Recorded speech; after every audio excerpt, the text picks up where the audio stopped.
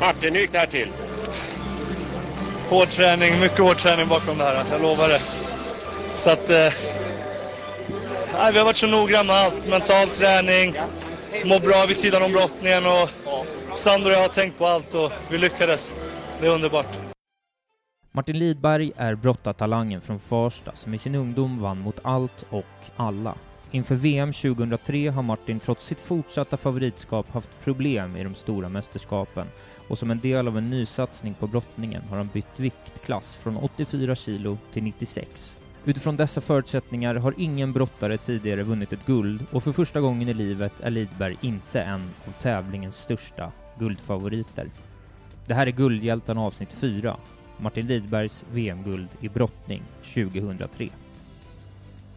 Ja, då är det min stora ära att hälsa välkomna till ytterligare ett avsnitt av Guldhjältarna, och idag har vi med oss ingen mindre än Martin Lidberg. Välkommen hit. Tack så mycket. Hur mår du? Jag mår fantastiskt bra faktiskt. Ja, så härligt. Ja. Hur har din sommar varit? Vi är i slutet nu. Den har varit bra. Den har väl varit lite som alla andra. Man har åkt runt lite i Sverige och varit hemma, så att det var inte blivit någon utlandsresa då. Men det har varit väldigt bra. Varit med familjen och jobbat lite grann, och jag har haft det bra. Skönt. Ja. Hur har ni haft det? Fantastiskt faktiskt. Ja, vi har jobbat mycket med det här. Det har varit otroligt att få följa på så nära håll, liksom ge sig på fantastiska idrottsöden. Så det har varit de senaste månaderna nu har ju varit mycket gamla klipp och sånt där. Så det har varit väldigt härligt. Spännande. Ja, det förstår jag. Ja, men du, jag tänkte att vi skulle börja här från början egentligen med din brottarkarriär, och det har vi läst oss till och sådär. Du började ju brottas liksom redan med klasskamraterna i första klass, och för att få utlopp för någon slags överskottsenergi och sådär. Och som ett resultat av det här så ska din lärare i första klass ringt hem, rekommenderat brottning. Du och morsan tar er ner till Brännkyrkahallen, och redan vid första träningspasset så berättar din första tränare Tibor Babors då att du är en stor talang för din morsa. Hur var den här första träningen? Ja, det var en bra beskrivning. Nej, men precis som du sa, jag hade det här i kroppen. Vi har ju så här gamla videoband där jag är liksom 4-5 år. Jag är på att brottas med alla. Ja. Vi är i Spanien på någon resa, och jag är på att brottas. De måste ju tycka att jag var skitjobbig. Alla där. Men jag tyckte det var så roligt att mäta krafter på just det här sättet. Ja. Så min första träning, det var nämligen så att jag och min mamma, vi hittade inte dit. Så vi tog en buss, vi bodde i Farsta då. Så först tog vi tunnelbanan och sen tog vi någon buss, och så kom vi fel. Ja. Och jag var ju så jädrans förbannad på morsan, och vi kom ju för sent, och den här öststatstränaren från Ungern, Tibor Babors, han var ju stenhård. Du är sen, tyvärr får du inte vara med, son. Mm. Och då var jag 7 år gammal, och för varje minut man kom för sent så var man tvungen att göra 10 armhävningar. Och var man mer än 15 minuter för sent, då fick man vända och åka hem. Och vi var ju en halvtimme senare, men det var ju min första träning. Man sa, okej, ni får sitta och titta, men du får inte vara med. Och jag var skitförbannad, gick fram till honom och så sa jag till honom, jag kan faktiskt göra 100 armhävningar, sa jag. Ja. Och han kunde knappt, han var ju stenhård där och auktoritär, men han kunde knappt hålla sig för garv där. Och så gick jag ner och så började jag pumpa armhävningar. Ja, det gjorde det alltså? Ja, och tryckte på det allt jag orkade. Och då kom det fram en herre då, som är 15 år äldre än mig, som jag sen blev väldigt god vän med. Stefan heter han. Och så kom han fram och så sa han då att blir inte den här killen världsmästare, då blir ingen världsmästare, så hade han gått vidare. Fy fan, va? Och då är du 7 år? Då är jag 7 år gammal. Hur många armhävningar var som 7-åring? Nej, jag gjorde 100 armhävningar. Ja. Jag älskade, alltså jag var ute, jag var aldrig hemma, jag rörde mig jämt, jag var ute, jag hängde och jag klättrade, blev ju känd bland eleverna i första gymnasium där, eller känd, men de som passerade där, för jag klättrade upp i långa tallar, och de brukade, Martin, kan du klättra upp för det här trädet? Och så klättrade jag upp där. Ja. Och så kom min farmor ut alltid, som bodde på samma gård, och skrek ner från tallen, livrädd att det skulle ramla ner. Så att jag var väldigt livlig. För du kommer ju från en utpräglad idrottsfamilj. Det är ju, alla har ju sportat på ett eller annat sätt sådär. Var det liksom, och med den här beskrivningen också då, var det självklart från start för dig att det skulle bli idrott på ett eller annat sätt? Det tror jag. Som du säger så kommer jag från en idrottsfamilj, varav min farfar var boxare, morfar var långdistansare, mamma höll på med gymnastik, pappa var fotbollsspelare, så alla höll på med olika idrotter. Så att, framförallt så var det min morfar som, på den här, han var ju så här gammeldags, så det var grabbarna som skulle träna hårt och så. Ja. Så hans dröm var ju att få en grabb som han skulle kunna träna. Han var ju maratonlöpare, långdistansare. Men så fick han 3 döttrar. Så att han var lite besviken. Sen kom de första 4 barnbarnen var också döttrar. Okej. Och så kom jag som första sonen. Så han satte ju klorna i mig direkt. Började drilla. Ja, han drillade och han liksom sa, han var så här gammeldags. Man ska var du än ska så ska du alltid spring upp för trapporna, ta aldrig hissen. Och så åkte han till skolan och så brukade han klocka mig. Så jag fick springa hemifrån och så satt han hade han tagit bilen så satt han vid skolan och klockade mig. Så skulle jag försöka slå rekord. Och jag tyckte det var så jävla roligt. Så jag att han tvingade mig. Utan jag tyckte det var så roligt och han tyckte det var lika roligt han då.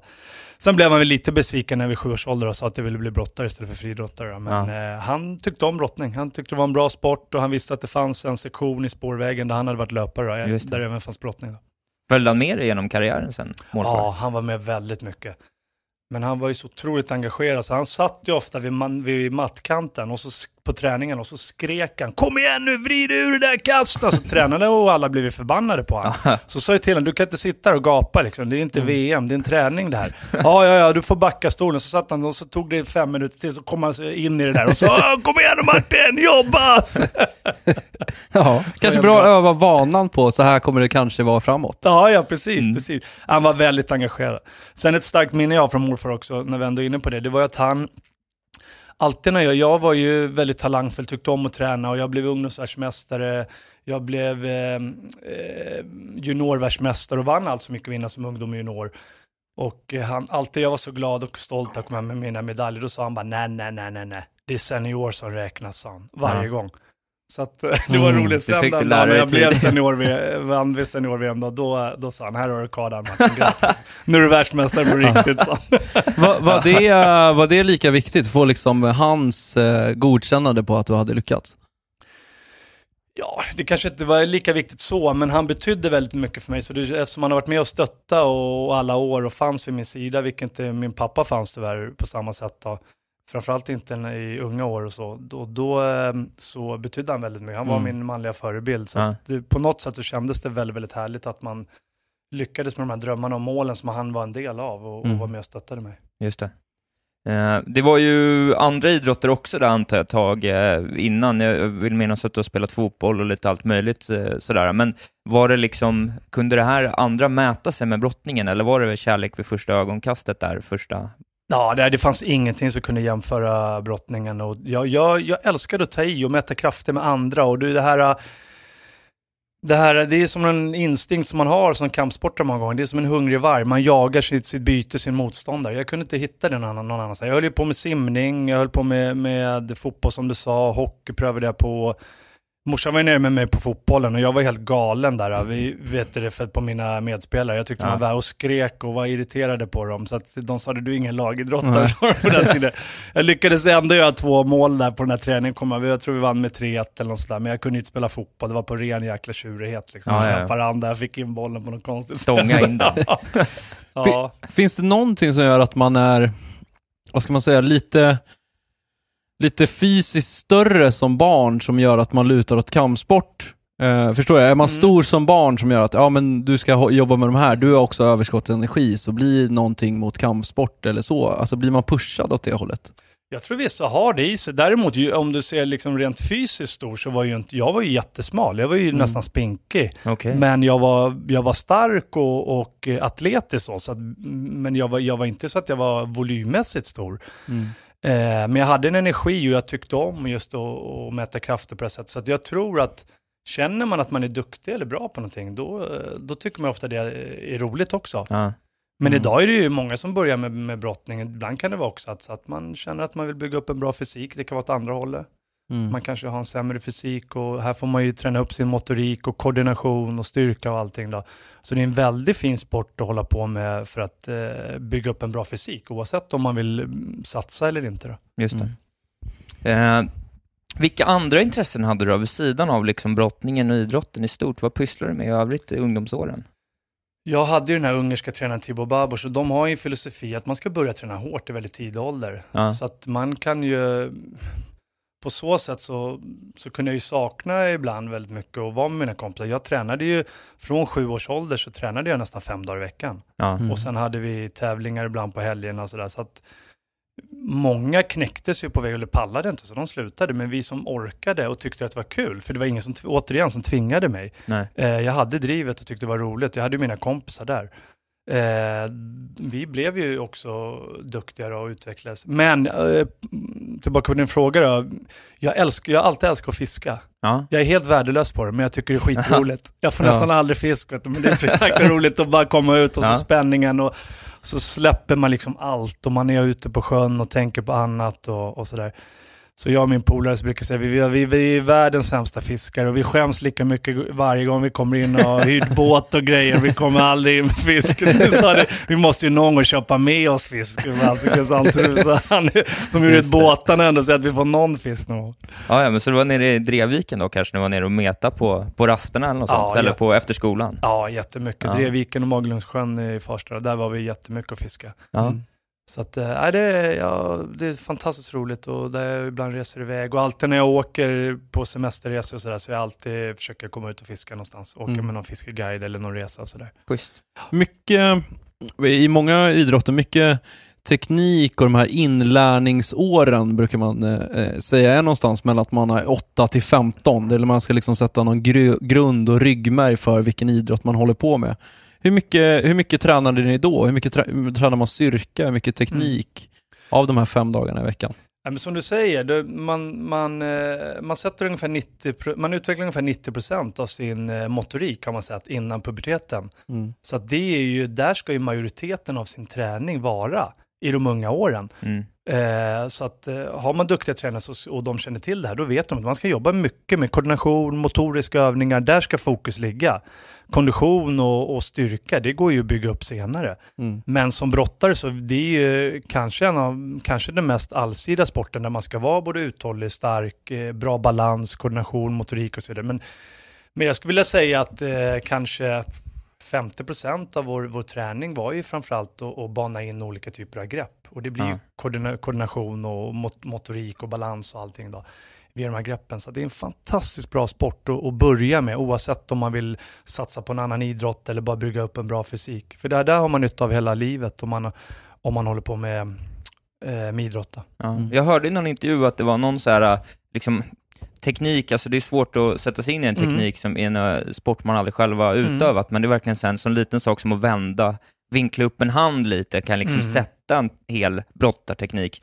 Hur mycket sen nötte man liksom? Kunde man ligga och göra en grej 100 gånger på raken? Ja, det måste banas in i ryggmärgen. Du kan ju göra ett kast, det kan du ha gjort hur många tusen gånger som helst och du fortsätter att nöta på samma kast genom hela karriären. Så att precis som du säger, ofta är det de här små detaljerna som gör att ett grepp funkar. Du vrider handen lite, kvar någon centimeter här eller något finger där, eller vrider ut foten lite åt höger, bara någon centimeter, så får du mer kraft i kast eller får du sitta. Så att det är små detaljer. Så att det här nöts ju på hela tiden. Men sen så, som är brottning, det finns ju hur mycket grepp som helst. Och det var lite min problem. Jag var väldigt teknisk, så många de bästa i världen, de kunde ju ha så här 1, 2, 3 grepp som de var duktiga på, men det gjorde de på alla. Medan jag hade en grepprepertoar på liksom 50 kast, så jag var tvungen att bestämma mig inför varje mästerskap. Det här greppet ska jag nöta, de här få greppen ska jag nöta på inför det här mästerskapet. Så att jag är extra vass på just de här kasten. Så att sen hade man ju alternativ 1 och 2, funkar inte det så gick man på nästa och så vidare. Så det var väl lite det att kan vara baksidan med om man är teknisk. För bra?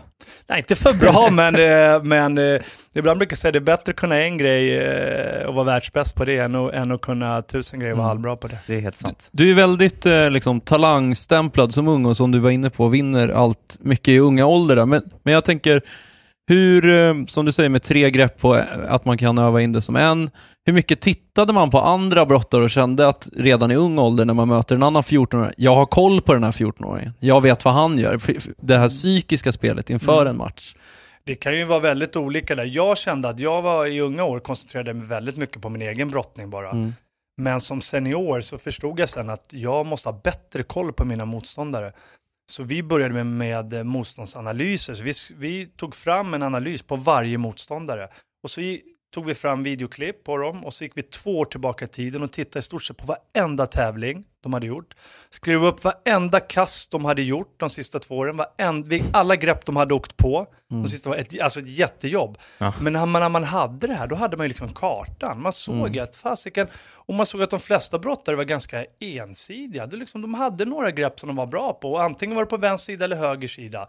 Och då visste man ju att fasiken, den här killen, han har ju slått en mara, ett grepp exempelvis, på vänster arm 10 gånger i sista året. Då är det klart att jag ska gå in och möta honom med höger arm istället. Ja. Så jag kunde bara anpassa min brottning, min stil, taktik utifrån hur motståndaren brottas. Och jag tycker det är en jätteviktig del. Ja. Så det var någonting jag kanske borde börja med tidigare. Men som du var inne på, som ungdom och junior så vann jag ju allt som gick att vinna. Ja. Så att jag behövde inte. Men som senior så hade jag några tuffa år också där jag stötte på patrull och där jag var tvungen att bli noggrannare. Jag kunde leva på min talang i visst antal år, så att jag slarvade väldigt mycket. Och min lillebror Jimmy då, han var ju, när jag förlorade matcher, han var helt knäckt. Han var ju mer ledsen och sur än vad jag var. Han gick inte att prata med han på veckor, och han liksom, trots att han var 9 år yngre så kom han fram till mig en dag och sa han, fasiken Martin, du slarvar för mycket, du måste bli noggrannare. Okay. Så jag var ute med mina polare, jag hade kul och var väl ute lite för mycket ibland och härjade och sådär, men jag tränade alltid hårt, det gjorde jag. Men det här med kosten, sömnen, återhämtning som är så otroligt, den mentala biten, där slarvade jag jättemycket. Men det där måste varit svårt för, dels med den här talangstämpeln som ändå kommer från första träningen och rakt igenom. Du vinner skitmycket, för du har ju en period också runt 14-15 när du trillar ifrån brottningen en period. Dels undrar jag hur den perioden var för dig när du höll på att tappa brottningen, men också hur det var för dig med den här talangstämpeln. Alltså hur hanterar man det som 15-åring liksom? Nej, men det var ju tufft många gånger. Jag menar, jag förlorade nästan aldrig en match. Det var om jag gick upp och mötte någon som var mycket äldre eller gick upp någon viktklass och sådär. Annars så vann jag ju allting. Så jag fick den här talangstämpeln. Sen hade jag från 7 års ålder, det enda jag upplevde, det var ju liksom träning, tävling, prestera. Så att jag blev mätt på det där. Så när jag var runt 14-15 så kände jag, nej fast jag orkar inte. Jag vill vara med mina polare, jag vill göra andra saker. Så där drogs jag ju in i lite fel gäng och fel sällskap och var väl på väg att hamna lite snett då. Men jag hade återigen till den här Tibor Babos, jag har ju mycket att tacka honom. Den här galna tränaren, han ringde i stort sett varenda vecka. Flera dagar kunde han ringa i veckan. Och sa, du måste komma tillbaka Martin. Han åkte hem och pratade med mamma. Du får inte kasta bort din talang. Du kommer bli bäst i världen en dag och så vidare. Så och jag tyckte han var skitjobbig. Ja. Så en dag till och med när han kom hem och han skulle, då satte jag mitt finger, jag kommer aldrig glömma det, på det här, på ledstången upp för trappan. Och så slog jag allt vad jag orkade. Han skulle komma hem senare så jag försökte slå av fingret. För jag tänkte att då är jag skadad, då kan jag inte komma ner och träna. För jag hade så otrolig respekt för alla brottare. Ja. Så jag slog allt jag orkade. Jag lyckades inte bryta fingret, men det svullnade upp så var det riktigt svullt. Så när jag kom, jag är skadad Tibor, jag kan inte komma ner. Ja, jag sa. Sen efter 1 år ungefär, då sa han, men kan du inte bara komma ner och titta? Han fortsatte och mamma var på mig också, de hade kontakten. Och då sa jag, okej, jag åker ner och titta, sa jag. Så åkte jag ner till brottningen då. Skulle bara titta, det lovade honom det. Och då förstod jag att han och morsan hade gaddat ihop sig. Då slänger han fram min träningsväska. Och så säger nu är jag ändå här, då kan du vara med och träna också. Bytte om, tränade och så bara fick jag de endorfinkickarna och bara kände, fasiken har hållit på med. Det är det här jag älskar. Och så fick jag blodad tand efter den dagen och så var jag kvar. Ja, så var det raka spåret. Ja, jag hade nog aldrig kommit tillbaka tror jag, om inte Tibor hade varit på mig som han gjorde. Och mamma också pushade. Ja, det är ju en sån ålder, 15 år, men man söker liksom spänningar överallt. För att man är i en uppväxtfas och man börjar se andra saker som man inte såg innan. Oj, vad kul det där var, vad kul det där var. Och sen kan det liksom få en till andra miljöer. Men intressant att höra att du landar i en tillbaka till där ursprungsspänningen fanns. Nej men absolut. Och jag behövde brottning. Jag behövde de här kickarna och det är lite det, vi kanske kommer in på det sen, men våran bok nu som vi släpper, jag och min bror, Brottarbröder, en fight för livet.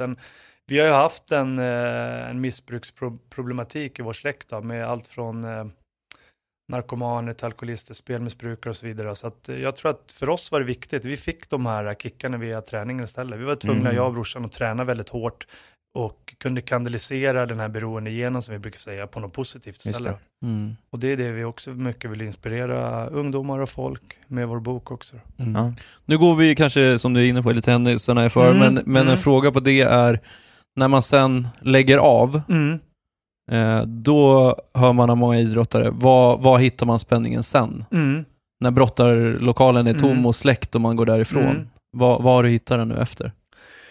Ja, jag blev ju lite av en entreprenör och har drivit olika bolag och sådär, men det är ju svårt att få de här kickarna som man får från idrotten. De saknar mig än idag, och jag märker ju både på mig själv och på många andra, man har en viss rastlöshet i kroppen som man liksom har svårt, och man vet inte riktigt vad man ska göra av den här. Man har en energi, och när man som idrottare, man kunde ha en målsättning som man kämpade stenhårt för varje dag i många, många år. Och sen när man liksom uppnådde det, eller det var ju enorma kickar som inte går att få i vanliga yrkeslivet, känner jag. Så att, men jag föreläser ju mycket, jag pratar mycket mental träning när jag är ute, så där, det är allt från ungdomar till företag och föreningar och så där. Där känner jag ändå, där ska man in och prestera, och man ska ut och leverera till en publik som sitter, man är lite nervös innan och taggad som man var inför en match, och där är liksom det närmaste den känslan man kan komma, tycker jag. Ut och prestera. Ja, precis.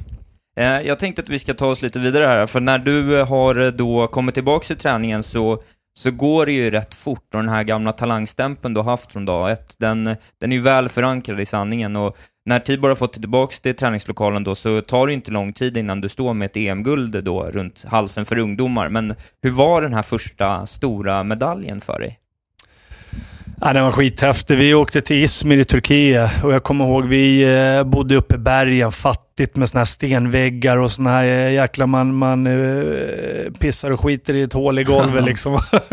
Och vår tränare sa, här kan vi inte bo. Så han sprängde hela årsbudgeten. Jag tror jag fick sparken efter det. Så vi åkte ner och bodde på lyxhotell nere i Belmek heter det. Så vi bodde bra där, men sen började tävlingen, och som enda svensk då, så lyckades jag ta en medalj. Jag vann hela Europamästerskapet där, kadett-EM då, som upp till 16 år då. Slog en grek i finalen då, och det var fullsatt, inte hur många tusen. Brottning är så stort i Turkiet och många av de här länderna. Så det var fullsatt, och turkarna och grekerna gillade inte varandra, så i stort sett hela hallen hejade på mig. Och då var Frank Andersson väldigt stor också, så många kallade mig för New Frank Andersson, sa när jag gick överallt. Så det var ett jättehärligt minne, och där verkligen hade man ju blodat hand, och från att man hade varit borta från brottningen helt då, och så lyckas komma tillbaka, och så blir man Europamästare. Så att, Hur landar ett Europamästerskap-guld i Farsta? Alltså utanför, för ibland kan man höra från fotbollsspelare, jag glömde bort namnet på som jag pratade med, men när han kom tillbaka till Rosengård med liksom ett SM-guld, så var det, nu kan vi inte röra honom längre. Han är vårat gäng, han är fotbollsspelare. Så han ska vi inte dra med i liksom det övriga vi håller på med, utan han har nu stämpeln fotbollsspelare. Fick du stämpeln liksom, ja men han håller på med brottning nu, så vi kan inte dra in honom liksom. Nej, men jag tror det var lite så. Folk visste att när det liksom var rackartyg och grejer, de var på med mina polare, och vissa, många av dem hamnade ju snett och blev både droger och kriminalitet och så visste de att jag hade min idrott. Framförallt som min pappas bror blev ju heroinist och dog. De hittade i Gamla stan då. Han var väldigt ung då, var 30 års ålder, 29 tror jag han var. Och hittade en gränd där död. Så att just när det gäller droger så har jag alltid sådär. Efter det när jag visste vad som hade hänt Kjelle, så var jag såhär, jag ska aldrig mer röra en drog, och hatade folk som sålde droger och sånt där. Så det var men verkligen anti. Men nej, så jag fick ju bra värderingar vid idrotten. Brottningen och idrotten är ju väldigt fostrande. Så det märkte ju mina kompisar också, så det var ingen idé att fråga mig när det var sådana grejer. Men vi var ju fortfarande såklart vänner, och man kände varandra och sådär. Så att. Om vi vandrar vidare här, för att ungdomskarriären är ju alldeles strålande. Det är under tiden som ungdom och junior, så jag vet inte ens om det är rätt antal, men jag tror att det är 16 SM-titlar som ungdom och junior, och du kröner liksom den här perioden med en guld vid ungdoms-VM 88. Alltså, kunde karriären i det här läget gå någon annanstans än spikrakt uppåt för dig? Nej, jag vann ju allt som gick att vinna, och även sen också när jag är vidare som junior, och vad jag hörde så var någon som sa att jag var den mest meriterade junioren som Sverige någonsin hade haft inom alla idrotter, men jag vet inte, jag har inte själv räknat på det då, men Men ja, det gick spikrakt uppåt. Mm. Men det gjorde ju också att jag hade en extrem press och tro från omgivningen, även på mig själv. Så att, det var ju en... Förväntningarna måste ha varit enorma. Ja, enorma. Och det var ju... De gjorde ett tv-program som heter 90-talets stjärnor. Då tog de ut de 3 största talangerna vi hade inom alla idrotter. Och då var jag en av de 3. Okay. Och de gjorde ett program, då, en dokumentärserie där jag var med och pratade. Och de intervjuade alla tränare och familj och så vidare. Jag fick medalj från kungafamiljen och det var tidningsreportage och allt. Hur gammal var du när du fick det? Då var jag nog, det var några år framåt, då var jag nog 18 tror jag. Hur hanterar du det här då, liksom? För jag fattar att du såklart gick ner och brottades för jävla mycket, men liksom mellan tävlingar och träningar, hur var det att gå runt och vara liksom en av Sveriges 3 största talanger på 90-talet och få medalj av kungafamiljen? Hur är det som tonåring? Nej, men det var ju stort och så, men jag tyckte jag ändå kunde behålla fokus bra, ändå fortsätta träna hårt då. Men det åter lite det jag var inne på. Jag började ju slarva en del och var ute mycket och det blev tjejer och polare och sen kommer ju de här ryggdunkarna också, de som vill synas med en och när det går bra och när man syns och sådär alltid. Så det lärde man sig att rensa där, men det tog några år också. Hur ser den ekonomiska framgången ut som ung boxare? Brottare. Brottare, sorry. När man vinner så pass mycket, gör det att man också får en peng i kassan, att man kan fortsätta? Eller behöver man jobba vid sidan av? Hur ser det ut som liksom 15 till 18-åring? Ja, brottning är ju en idrott som där det är svårt att tjäna de här pengarna förrän man kanske är verkligen uppe i världseliten. Men det är på vägen dit man behöver hjälp. Ja, exakt. Men sen var ju jag syndes mycket. Jag var den här extrema talangen och många tyckte att jag var medial också och pratade och hur jag var som person och sådär. Så att jag lyckades ändå dra upp lite sponsorer då, men under den här tiden då. Men jag var ändå tvungen att jobba ibland extra och jag tyckte det var nyttigt också.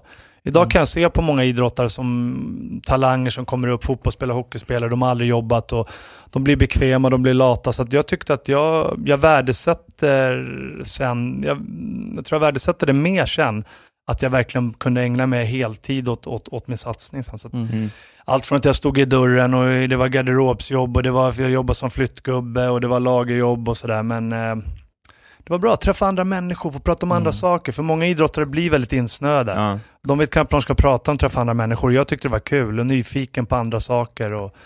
Så jag tror jag hade nytta av det som brottare också. Vad säger lagergubbarna när man kommer hem med ett ungdoms-VM-guld? Det var kul. Vi startade ju sen ett bemanningsföretag. Jag och en brottarkollega och så var det en polare till mig, en gammal barndomskompis. Och vi tyckte det var så kul att vara ute själva ibland. Så vi hade ju såna här inbärningar. Det var köksinbärningar, det var lite flytter och sådär. Så vi drog ut själva. Det där kör vi själva. Och så du vet, folk tittade ibland och kände igen mig. Och tänkte, vad fasiken, där är ju brottan. Fan, går det så jäkla dåligt så du måste vara ute och bära? Där står han med ett piano som är hur tungt som helst. Ja, hur fasiken. Nej, och ibland när det var så här tunga grejer så vi visste att det här klarar inte våra, då tänkte det här tar vi som träning, vi åker dit själva och bär upp skit.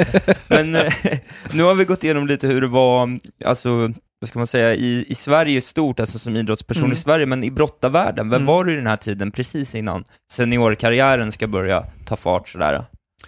Nej, men jag var ju den extrema talangen även där då, och jag blev en stor stjärna och folk hörde talas om även seniorvärldseliten. Jag kom ju ut och gjorde mina första seniormästerskap redan som junior. Fick jag åka ut som 17-18-åring och känna på de bästa i världen. Och jag gick ju stenhårda, bland annat med Iskandarian, en ryss som hade vunnit både OS och VM som jag gick stenhårda matcher mot. Jag tror jag förlorade 3-1 bara, det är små siffror. Jämn match då, så att jag var där nagga i tidig ålder. Men samtidigt som jag blev senior så gick jag sen upp en viktklass, vilket gjorde det ännu svårare. Man brukar säga att det tar bra många år innan du kommer in i en ny viktklass. Precis.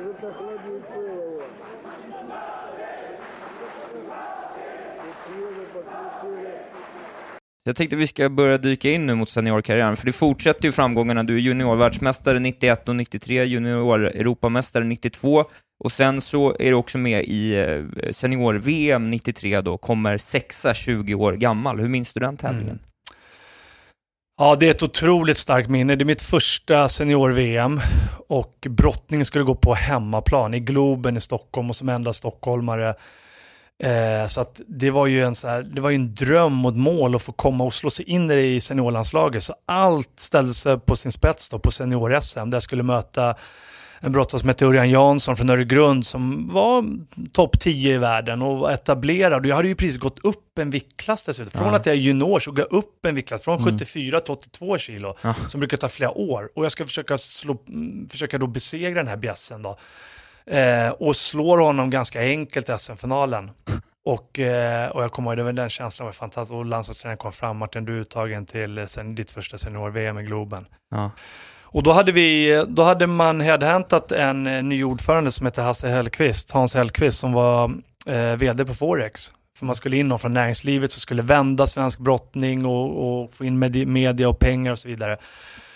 Och då kom jag ihåg, Hasse ringde mig och sa att jag skulle vilja träffa dig. Så jag åkte ner på Forex och träffade han där. Och så sa han så här, vi behöver ett affischnamn. Du är den enda stockholmare, vi tycker du är medial och du ser proper ut, sa han. Och så har du glimten i ögonen, garva där och så sa han, vi ska lyfta fram dig. Så helt plötsligt var jag på men massa affischer på stan och det var tv-reklam och massa grejer. Så att det blev ju också en enorm press. Från att jag liksom ska göra mitt första senior-VM på hemmaplan. Där jag visste att här kommer hela släkten och alla vänner och sitta och kommer från hela Sverige då, och sen så samtidigt så är jag ju inte ens blivit senior ännu och ska göra det här. Så jag tog mig hela vägen fram till semifinal. Och i semifinal så möter jag Daulet Turlichanov då, en brottare från Kazakstan som har varit världsmästare, 3 på OS, vunnit 7 tror jag sovjetiska mästerskap, vilket är rekord. De säger det var förr när Sovjet det var svårare att vinna sovjetiska mästerskap som många än att vinna VM. För att det var så många brottare. Ja, det sägs att de hade över 8 miljoner brottare i fånga. Alltså de slog ut Georgien, Armenien, Kazakstan, Ryssland då, som tränade brottning på något sätt då. Men han mötte jag då. Det blev ju en match. Då var det jag skadad, men jag drar av en bit av ryggmuskeln i ett kast då, och förlorar matchen. Du brottas vidare trots... Ja, jag brottas, men jag kunde knappt röra mig. Och sen så att jag hade ju fortfarande chans som bronsen, men jag var tvungen sen att bryta då. Och då blev jag 6:a då. För man får återkvala och så då. Men jag kunde inte gå någon mer match då, tack för att jag hade hela ryggmuskeln var av. Men vilken jäkla resan då. Ja, första seniora mästerskapet. Och det blev mycket positiva rubriker och tidningar och så här, trots då att jag hade tagit mig som junior ända fram till senior-VM i mitt första VM och precis bytt viktklass dessutom då. Otroligt. Du måste liksom ha känt dig ostoppbar under de där åren. Ja, det var lite så faktiskt. Men desto högre blev fallet sen när det inte gick riktigt som jag hade trott och hoppats på direkt då. Ja, för det blir ju en period under liksom när seniorkarriären väl kickar igång som jag tänker att vi ska gå igenom. Men innan där, hur var det här under den här övergångsperioden när du faktiskt började kika mot seniorkarriären? Vilka krav ställdes på dig? Vilka krav ställde du på dig själv? Hur såg träningsdosen ut? Hur var det att kliva över liksom, mot en fullständig seniorkarriär? Nej, men det var, jag tror jag fastnade i lite i det spåret jag hade varit. Jag trodde att det skulle räcka med att göra det jag hade gjort tidigare. Ja. Men jag förstod att sen då, men det tog ganska många år när jag förstod att liksom, det går inte att komma hela vägen på talang. Nej. Utan nu måste jag måste göra en rad olika förändringar i min satsning. Jag måste vara mycket noggrannare. Jag behövde inte träna mer direkt, för det hade jag alltid gjort, men träna smartare. Som vi var inne på, analysera, framförallt bara jobba mycket mentalt också. Och lära mig vad bäst verkligen när det gäller som mest. Vilka liksom var dina styrkor då som ung och lovande brottare? Vad var det som gjorde att du var så himla bra? Jag var väldigt teknisk, explosiv, stark. Det fanns ju väl ingen som var så explosiv som mig, och folk var ju liksom livrädda första minuterna. Men har du väldigt snabba muskelfibrer som jag hade, då har du det alltid sådär plus och minus. Då har du ju någonting som dina akilleshäl. Och det var ju att jag hade problem med uthålligheten. För jag var så otroligt explosiv. Och jag bollade ut alla här i Sverige. Så sen när jag kom internationellt, då var ju jag van. Det var ju liksom, där behövde man vara mer taktiskt. Och jag tänkte att jag ska ju skicka runt de här också och vinna på en minut. Ja. Och det gjorde jag ju med många. Men när jag mötte liksom topp 4 i världen och de var bra, toppform och så vidare, då gällde det ju liksom att lära sig att vara taktisk och det mentala och allt det här. Och jag var inte van vid det. Nej. Jag var ju van liksom att skrota alla så snabbt och vinna matcherna så snabbt. Så att det tog flera år innan jag lärde mig det. Innan jag kunde anpassa min brottning, min stil och inte liksom bränna av krutet direkt. Sen var det ju också att lära sig. Jag tyckte inte jag hade någon bra tränare som var duktig på det här med formtoppning. Jag kände också att i många år så var jag lika bra år. Jag slog alla de bästa. Jag var etta på världsranken nästan år efter år när man sammanställde alla tävlingar. Men sen när VM, OS kom så räckte jag inte hela vägen. Och ibland var det semifinal eller kvartsfinal. Och det kände jag väl också att fasiken, det hade ingen tränare som var riktigt duktig på det här med formtoppning. Vilket också jag började intressera mig själv och vilket också gjorde så att jag började jobba med träning och intressera mig av det. Jag började läsa väldigt mycket själv.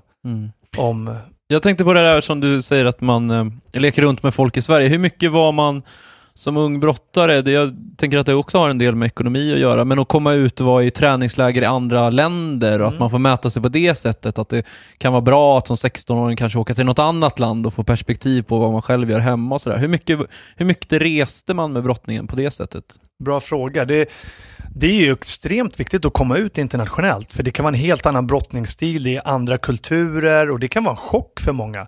Jag kommer ihåg några av mina första mästerskap och tävlingar när jag kom ut och jag bara fick världens skalle och det spräckte hela ögonbryn och det bara rann blod. Jag var helt chockad, vad håller han på med? Vi ska ju brottas för fasiken. Men sen när man varit ute några gånger, då liksom man fick en skalle och gav man en ännu hårdare tillbaka. Så jag menar, det lärde man sig. Men som snäll svensk så var ju det svårt. Man inte hade varit med om det där. Jag tänkte, vad fan ska hålla han på? Sen blev körde man ju samma stil tillbaka.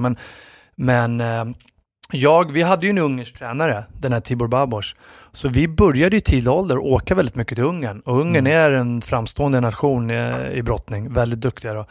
Så att jag fick hård sparring och jag märkte att för varje gång jag kom hem efter de där somrarna när jag var där och tränade mycket så kände jag att jag drog ifrån bara mer och mer från mina svenska konkurrenter. Många låg och solade och käkade glass och pillade sig i naveln på sommaren. Då var jag och körde stenhårda träningsläger i Ungern. Då. Så att jag brukar skoja det ibland att när konkurrenterna vilar, det är då man drar ifrån. Men det ligger någonting i det också. Sen behöver man vila och återhämta sig också. Absolut. Det är jätteviktigt för träningen är katabol nedbrytande, så att när vi vilar får vi den här positiva anabola effekten då. Men det känns som att jag och Isak inte hade klarat 15 minuter på ett ungerskt träningspass i brottning. Nej, det hade nog blivit tufft för er, men jag menar med lite träning så hade det nog fallit. Men hur är klimatet när man kommer liksom till Ungern och får sin första skalle där nere liksom, och känner att hur hårt är klimatet? Är det verkligen som man ser stränga, hårda tränare som bara skriker en till resultat? Är det den känslan? Ja, det är lite den känslan. Framförallt i de här länderna, där är tränaren är ju allt. Liksom. Det är auktoritärt och pondus, de styr allt och man har världens respekt för tränarna. Det tränaren säger, det är lag. Man följer det. Medan här i Sverige är det lite mer demokratiskt och så, men där är det ju verkligen att... Och det gör ju att många när de väl avslutar sina karriärer så har de ju svårt att hitta motivation och till kanske yrkeslivet eller till att träna vidare och bara tänka på sin hälsa. För sen man var liten som haft en tränare som säger allt man ska göra. Så nej, det var ju tufft och det var skillnad. Men jag tyckte ändå att jag hade mycket nytta av det också. Man lärde så otroligt mycket och den här extrema disciplinen som vi verkligen skulle behöva ut i skolorna idag tycker jag, där lärde vi oss mycket. När vi var nere på träningsspelningen, man var 7-8, man pratade inte där, man lyssnade på tränaren, man gjorde vad han sa och så vidare. Och det tog man ju med sig sen mycket ut i samhället. Det finns ingen vd eller lärare som pekar med hela handen som en ungersk brottartränare. Nej. Nu är det väl mer ungdomarna som styr i skolan, känns det som ibland. Är det något land i Östeuropa som du inte har varit i? Det känns som du har bockat av ett par. Nej, jag har nog varit i alla, tror jag. En eller annan gång. Ja. Om vi fortsätter då, efter den här starka placeringen 93 VM, så följer det lite tyngre år sådär. Du kommer 21 i VM 94, 8 VM 95. Hur var det att liksom få den här lilla, stöta på patrull som du var inne på själv där efter liksom de här framgångsrika ungdomsåren och sen ha lite tuffare internationella mästerskap? Ja, det var ju en omställning och från att det liksom det var tidningar och det var tv-rapportage, den här killen vinner allt och så började det helt plötsligt liksom vända och nästan ibland stå negativa rubriker. Varför får inte den här talangen ut sin kapacitet? Har den inte självförtroende som krävs? Och för första gången i min karriär så började jag liksom tvivla själv. Jag började komma in negativa tankar och började liksom bygga upp ett negativt tankemönster. Jag började associera de här stora tävlingarna till negativa känslor och Sånt där som jag aldrig hade funderat. Det är ju bara gått som tåget innan. Ja. Och det var ju såklart jobbigt. När man har en bild av sig själv och byggt upp en identitet och som en vinnare. Och så helt plötsligt så går det inte som man hade hoppats på. Och de matcherna jag förlorade, det var ju liksom alltid, det var ju mot de bästa i världen och det var små marginaler. Det var aldrig så att jag förlorade stort mot någon, liksom alltid sådär någon poäng bara. Så att jag var ju där hela tiden. Ja. Men räckte inte hela vägen fram då. Så att det var ju en tuff tid och så acceptera det och liksom känna att jag behöver kanske börja om lite grann och göra förändringar i min satsning då. Hur tog du det mentalt liksom? Hur jobbar du med den biten mentalt? Nej, jag tog hjälp mentalt. Jag hade mentala tränare, jag började intressera mig det också. Så jag började jobba jättemycket mentalt. Jag brukar säga att man behöver se sig själv som en vinnare för att kunna bli en vinnare. Och så att jag började jobba väldigt mycket med visualisering. Där man då blundar mentalt, ser sig själv, lyckas med någonting som man vill klara av i framtiden då. Som för mig var det att bli bäst i världen i brottning. Jag jobbade mycket med affirmationer, alltså positiva meningar som man synliggör för sig själv. Som man vet föder positiva tankar som sen förmedlar bra känslor i kroppen och så. Så att vi jobbade mycket mentalt, mycket med sitt self-talk också. Ni vet de här inre dialogerna man har med sig själv hela tiden. Ja. Att de vet man påverkar så otroligt mycket av vår prestationsförmåga. Och många har ju byggt upp sådana här ibland negativa tankar som man kanske inte tänker, som man inte går att fundera på själv. Bara identifiera sitt sätt att tänka. Och när man är som mest pressad så behöver man ju såklart ett positivt mindset som allra bäst och mest. Så att som vi sa, vi skulle omprogrammera min hjärna till att bli mer kraftfull och bli mer positiv och så vidare. Och det gjorde att jag förbättrade min prestationsförmåga, kom tillbaka igen och förändrades väldigt mycket som människa. Jag fick personlig utveckling också den här tiden. Så det var häftigt. Så jag har haft mycket nytta av det även efter min karriär. Sen började du blicka framåt mot OS 96 i Atlanta. Ja. Hur var det? Ja, det var mitt första OS och det var ju enormt kul att komma iväg på ett OS och 96 för att representera Sverige. Jag var så otroligt stolt och superkul. En turnering som jag var hårsmån för att ta medalj och kanske kunna blivit olympisk mästare. Jag mötte ju nationalidolen Hamza Yerlikaya i semifinal, tog mig hela vägen. Jag hade ju precis i kvartsfinalen slog ut Dan Henderson som blev UFC-mästare och sen som gick över till MMA. Och vi segrade han i en tuff blodig match där båda blödde rejält och han är skadad, jag vet inte om han gjorde med för man hoppade på min armbåge så hela armbågen hoppade ur le och så hoppade den tillbaka igen. Så när jag dagen efter vaknade upp då var min armbåge som en handboll, var så svullen, jag kunde inte röra, jag hade så fruktansvärt ont. Och jag visade den här för läkaren och de sa, men du kan inte brottas med den armen Martin, det är bara aldrig i livet jag ska upp på mattan, sa han då. Jag är i semifinal i ett OS, det spelar ingen roll. Och då kommer vi överens med läkarteamet att de ska spruta in en lokalbedövning i min arm precis innan matchen.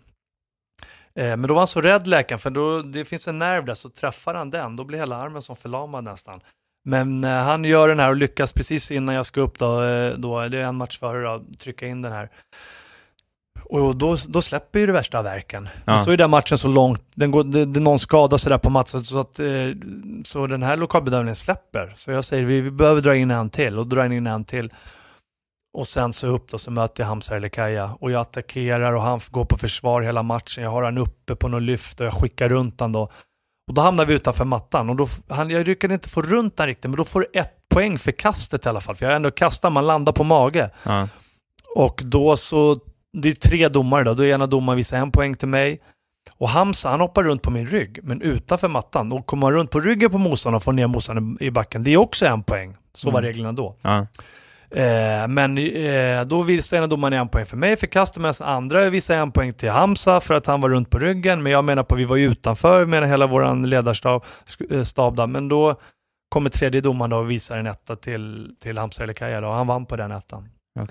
Så att, och sen i finalen så bollade han ut tysken då.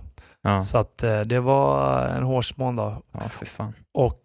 Och även där då så jag var ju tvungen att operera armbågen när jag kom hem där. Jag fick plocka ut, jag tror att det var 5 lösa benflisor som var lika stora som tänder nästan. Som hade lossnat då. Och så ledbandet var av i armbågen. Så att även där så fick jag kasta in handduken efter den. Jag hade fortfarande chans att ta brons då. Ja. Men skadan är ja, där. jag kände att nu när jag inte har chans på guld, den här armen var så trasig så att... Men vilken jävla instinkt ändå att du kör 2 sådana här matcher med liksom trasig kropp på något vis. Det är ju helt otroligt. Sen adrenalinet flödar och sådär såklart, men det är sådär när man har kämpat för någonting länge så vill man ju försöka löpa linan ut. Såklart. Hur kände du över OS att vara där? Brottningen som ändå liksom är född i OS på något sätt och har varit med sen start. Att liksom representera sitt land i brottningen, i den största turneringen. Är det hela den här bilden av det som gör att jag skiter i att min arm är helt paj? Jag ska bara köra. Eller är det att i brottningen så föds det att skador inte ska stoppa en? Ja, det är ju en viss kultur och jag menar, och så länge man har chans att ta medalj eller guld så krigar man ju på. Så det är en viss kultur och man biter ihop och man kör. Och sen som du säger, det är OS, det är vart 4:e år och man har hela folket bakom sig, så att det krigar man ju på såklart så mycket det bara går. Det här är ju en otrolig OS-turnering också. Alltså du har redan nämnt att Dan Henderson är med, Karelin är med och brottas, Micke Ljungberg vinner ett OS-brons. Hur, så här i efterhand, alltså, hur är det att titta tillbaks på ändå, att få med ett sånt jäkla häftigt sammanhang liksom? Nej, men det var ju superballt. Så det var ju, men samtidigt när man kom hem så ville man ju ha mer. Ja. Jag kände jag var ju där. Jag hade lika bra kunna bli olympisk mästare och liksom men jag kom hem och det hade blivit väldigt stort medialt och jag hade liksom seglat upp som hårdingen och vikingen för att jag hade då kämpat vidare trots att min arm var helt trasig och någon match och hela min trikå var sönder och jag hade besegrat Dan Henderson och jag blev blodig och vi båda två där, så att det gav mer smak ändå. Jag kände, fasiken, jag är ju där. Ja. Så att det fanns ju samtidigt en besvikelse också såklart när jag visste att jag hade kapacitet. Jag tycker också det är intressant för att brottningen är liksom kanske inte den sport i Sverige som är liksom den största, det är inte mest utövare, det är inte den folk håller koll på, men ändå liksom runt den här tiden, alltså det är sådana otroliga idrottare som man minns, du inte minst, men Ljungberg och Karelin och liksom där det är så här namn som följer med. Vad tänker du det är i brottningen som gör att det ändå fastnar hos folk på något sätt?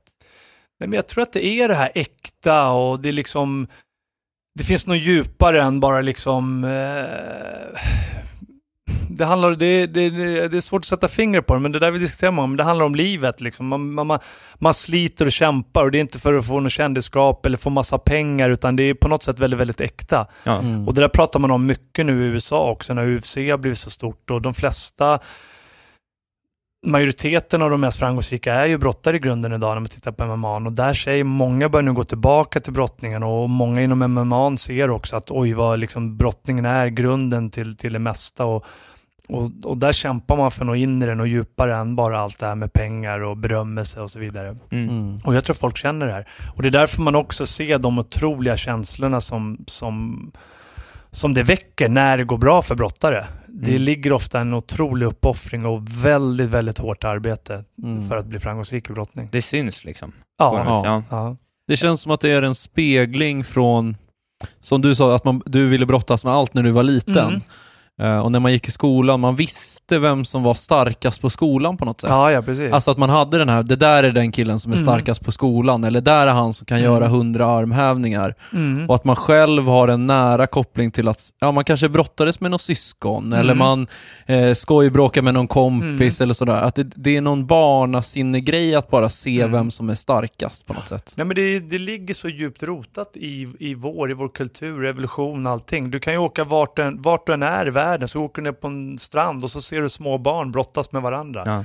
Det är liksom så naturligt och det är ett så fint sätt att mäta krafter utan att du behöver liksom klappa till varandra. Ja, och det sa ju det var ju så också när jag sa ju det från början att jag ville börja på boxning eller brottning till min mamma. Men min mamma sa så nej, men boxning, jag gillar inte när man ska slå varandra och mot huvud och så sa hon. Så att brottning, det tycker jag är ändå en fin sport, sa hon, och där man mäter kraft på ett bra sätt. Så att, sen har jag tränat boxning och thaiboxning och så här och tycker att det är otroligt roliga sporter att pröva på. Men just brottning är ju ett schysst sätt att mäta krafter. Verkligen. Utan att man behöver ge varandra. Ja. Efter OS där då, så börjar det ju gå riktigt bra, får man ju säga. Du kommer 4 i VM 97, vinner brons i VM och EM 98.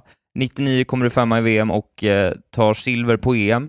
Hur i slutet av 90-talet här, hur liksom nära eller långt bort känns den där hett eftertraktade guldmedaljen för dig?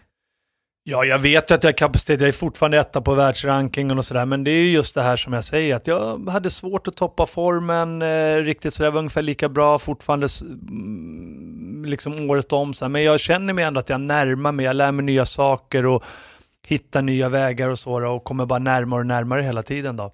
Men jag har ju kapacitet att bli världsmästare de här åren också och bli bäst i världen då. Men det är så otroligt små marginaler på de mästerskapen. Jag slog ju många både olympiska mästare och världsmästare på mästerskapen då, men det räckte inte riktigt hela vägen fram då. Men hade du den här vissheten om att det kommer i bakhuvudet eller började du tvivla, eller hur var du mentalt där?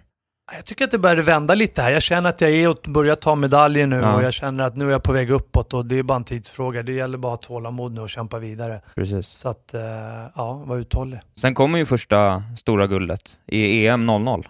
Ja, jag vinner ju 98 så tar jag ju brons på VM då, på hemmaplan. Precis. Då får jag uppleva mitt andra då. Det fick jag uppleva 2 mästerskap där på hemmaplan och det var Gävle.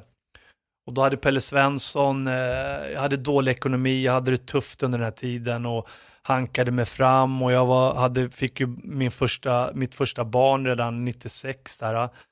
2 år innan Nathalie som är 2 år och sen så en dag efter VM i Gävle så föds min son Isak då. Och då hade Pelle Svensson första gången gått ut, vår ordförande, och sagt att den som tar medalj av svenskarna kommer få 100 000 cash. Och jag kände, fast jag måste ha de där pengarna. Jag får barn om 2 dagar. Jag får unga om en dag, om 2 dagar precis innan. Och jag lyckas ta en bronsmedalj. Men då var jag så jädans bra. Alltså, jag vet inte, innan alla sa han kan inte förlora, fick jag höra och jag kände, jag kommer reda på uppvärmningen när jag liksom tränar med folk och så ser jag lottningen, för det lottas jag och då möter jag Alexander Menshikov, ryssen som är världsmästare, första matchen. Vi lottas mot varandra och det är också en sån här match när jag attackerar, att han bara går för, han är helt slut liksom, och så jag uppan på mina lyft, jag är så nära att få runt han hela tiden, han har inte liksom ett greppförsök, men sen så är det en situation när jag blir nere i en parterre, han försöker lyfta mig men vi hamnar utanför, då vill jag upp och då säger nej, du kröp ut, säger domaren, ni ska ner igen i parterre, går ner på alla 4. Så det var lite diskussioner, men så får han ett nytt försök och det är precis han får runt mig. Rullar man över motståndaren så att ryggen kommer mot mattan, då får man 2 poäng. Men då måste man liksom precis när ryggen liksom lutad mot mattan, det ger 2 poäng. Men och det var precis på kanten och jag lutade lite över och han får 2 poäng där. Och så tar jag 1 poäng och torskar matchen med 2-1. Men jag kände mig så mycket bättre i den matchen. Men det är klart, han är bättre, han har vunnit matchen. Men jag kände så, det var en otrolig besvikelse. Sen så vinner ju han lätt varenda match. Jag tror han vann på teknisk övrigt varenda match. Och jag vinner varenda. Jag slår Hamza som är olympisk mästare, jag bollar utan asiatiska mästaren och vinner varje match då. Så jag kan ju bara ta bronset efter jag förlorar första matcherna och ta brons då. Men där skulle jag ha varit världsmästare. Hur mycket aggression finns det mot brottardomare? För när jag har kollat på brottning, då känns det som att det är väl därför det är fler såklart, för att det är någon typ av bedömning, men att man ibland hamnar i den här frustrationen att det blir att man förstår inte riktigt och man ser att många liksom lagledare och många runt omkring blir irriterade. Att det finns någon irritationsmoment mot domarna. Nej, men det är ju en bedömningssport, men under den här tiden så kunde det vara hemskt ibland. De hade ju en otrolig makt, domarna. Och man förstod ju sen, det förstod man inte, men det fanns ju många matcher där det var pengar inblandade, det var korrumperat. Så att, men sen har de gjort en rad olika förändringar. I internationella brottningsförbundet så har det Nenad Lalovic som är ordförande i internationella brottningsförbundet har gjort väldigt, väldigt mycket för att få bort det. Så det har blivit mycket, mycket bättre, måste jag säga. Där man har rätt att protestera och begära en challenge. Du tittar och granskar om just den situationen, kommer upp på alla kameror och så vidare då. Så det har blivit mycket bättre. Men det var ju många gånger man förstod att fasiken, jag blev bortdömd den här matchen. Hur är det? Den frustrationen måste vara otrolig. Ja, det värsta, vi kommer väl vid dit. Jag vet inte, nu följer vi ju år efter år här, men vi kommer ju fram till OS 2004. Där är väl mitt livs värsta bortamöte någonsin. Vi ska ta det framöver här. Men vi pausar lite på EM 00 när du vinner guldet. Hur var det? Jo, men det var en jättehärlig känsla och där var första gången jag inte kände någon press själv. För att jag åkte dit och jag hade kvalificerat med OS och då tänkte jag så här, nej men fasiken, jag ska bara göra en formtoppning det här året. Jag ska inte bryta ner formen och ta ytterligare utan en formtoppning, utan jag hoppar EM i Moskva. Och sen så satsade jag alla kort på EM eller på OS i Sydney istället. Och då så sitter jag på träning och då så är det min faktiskt kiropraktor Lennart Hedin utifrån Märsta som jag har byggt upp en jättefin relation med, som blev lite som en plastpappa och mentor åt mig under alla år, som säger till mig: fasiken Martin, du ser fin ut på träningarna, vad fas. Åk ner, skit i hur det går, åk ner och ta det som en träning. Det är kanonbra inför OS för dig, du får lite matchning, skit i hur det går. Och då säger jag för fasiken, han är ju rätt, jag åker ner och tar det som en träning, skit i hur det går. Och all det här liksom förväntningar man hade utifrån hela tiden och från alla andra, och man vinner och det är ingen som kan slå honom, som jag fick höra varenda gång. Så åkte jag ner dit och bara krossade allihopa. Slog den här Menchikov som jag var så jäkla förbannad på, som jag förlorade i VM 98 i Gävle.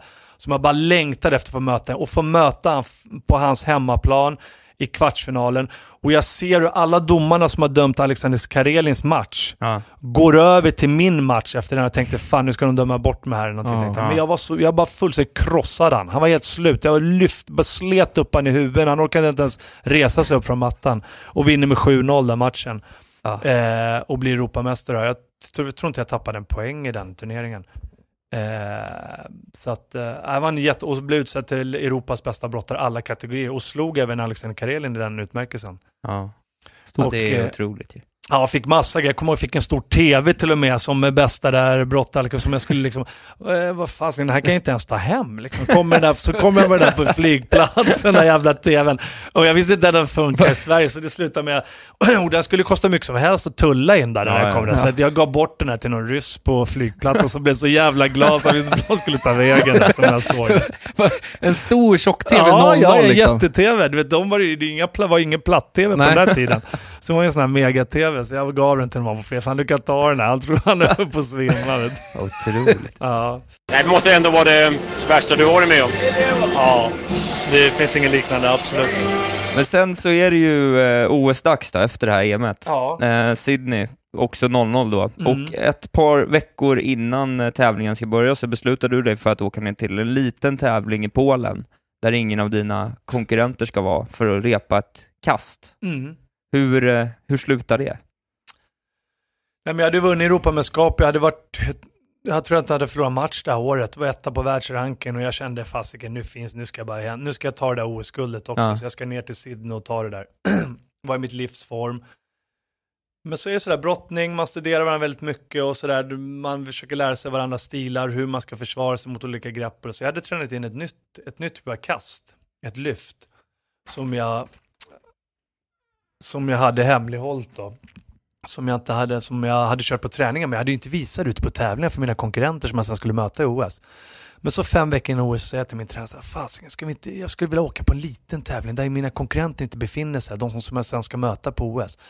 Och testa det här lyftet liksom, för första gången på match. Att jag liksom får med mig det mentalt. Liksom. Fasiken funkar även på match. Han tyckte det var en bra idé, min tränare. Så vi åkte iväg till en liten tävling i Polen. Första matchen mötte jag någon ung polack. Hoppar runt på sidan, explosivt, pang, sitter som en smäck rakt upp i famnen, står jag på benen och kommer ihåg att han tänker liksom, yes, det funkar även på match. Och så ger jag mig iväg, men då glider mattbitarna isär under skynket, känner jag. Så min fot kilar fast mellan mattbitarna och fastnar, och jag är redan på väg att kasta och vrider nästan helt varv med min motståndarfamnen, men min fot är fast i mattan och hör hur smäller till allting i knät. Svimmar av, eller det svartnar allting. Mina tränare vaknar till där de bär av mig från mattan. Jag kommer min första tanke, 5 veckor till OS, jag är mitt livs, det kan inte vara möjligt, inte sant. Det var precis som man ville vrida tillbaka klockan. Flygs hem till artrokliniken på Sveahemmet som låg där då, och TV-sporten var där.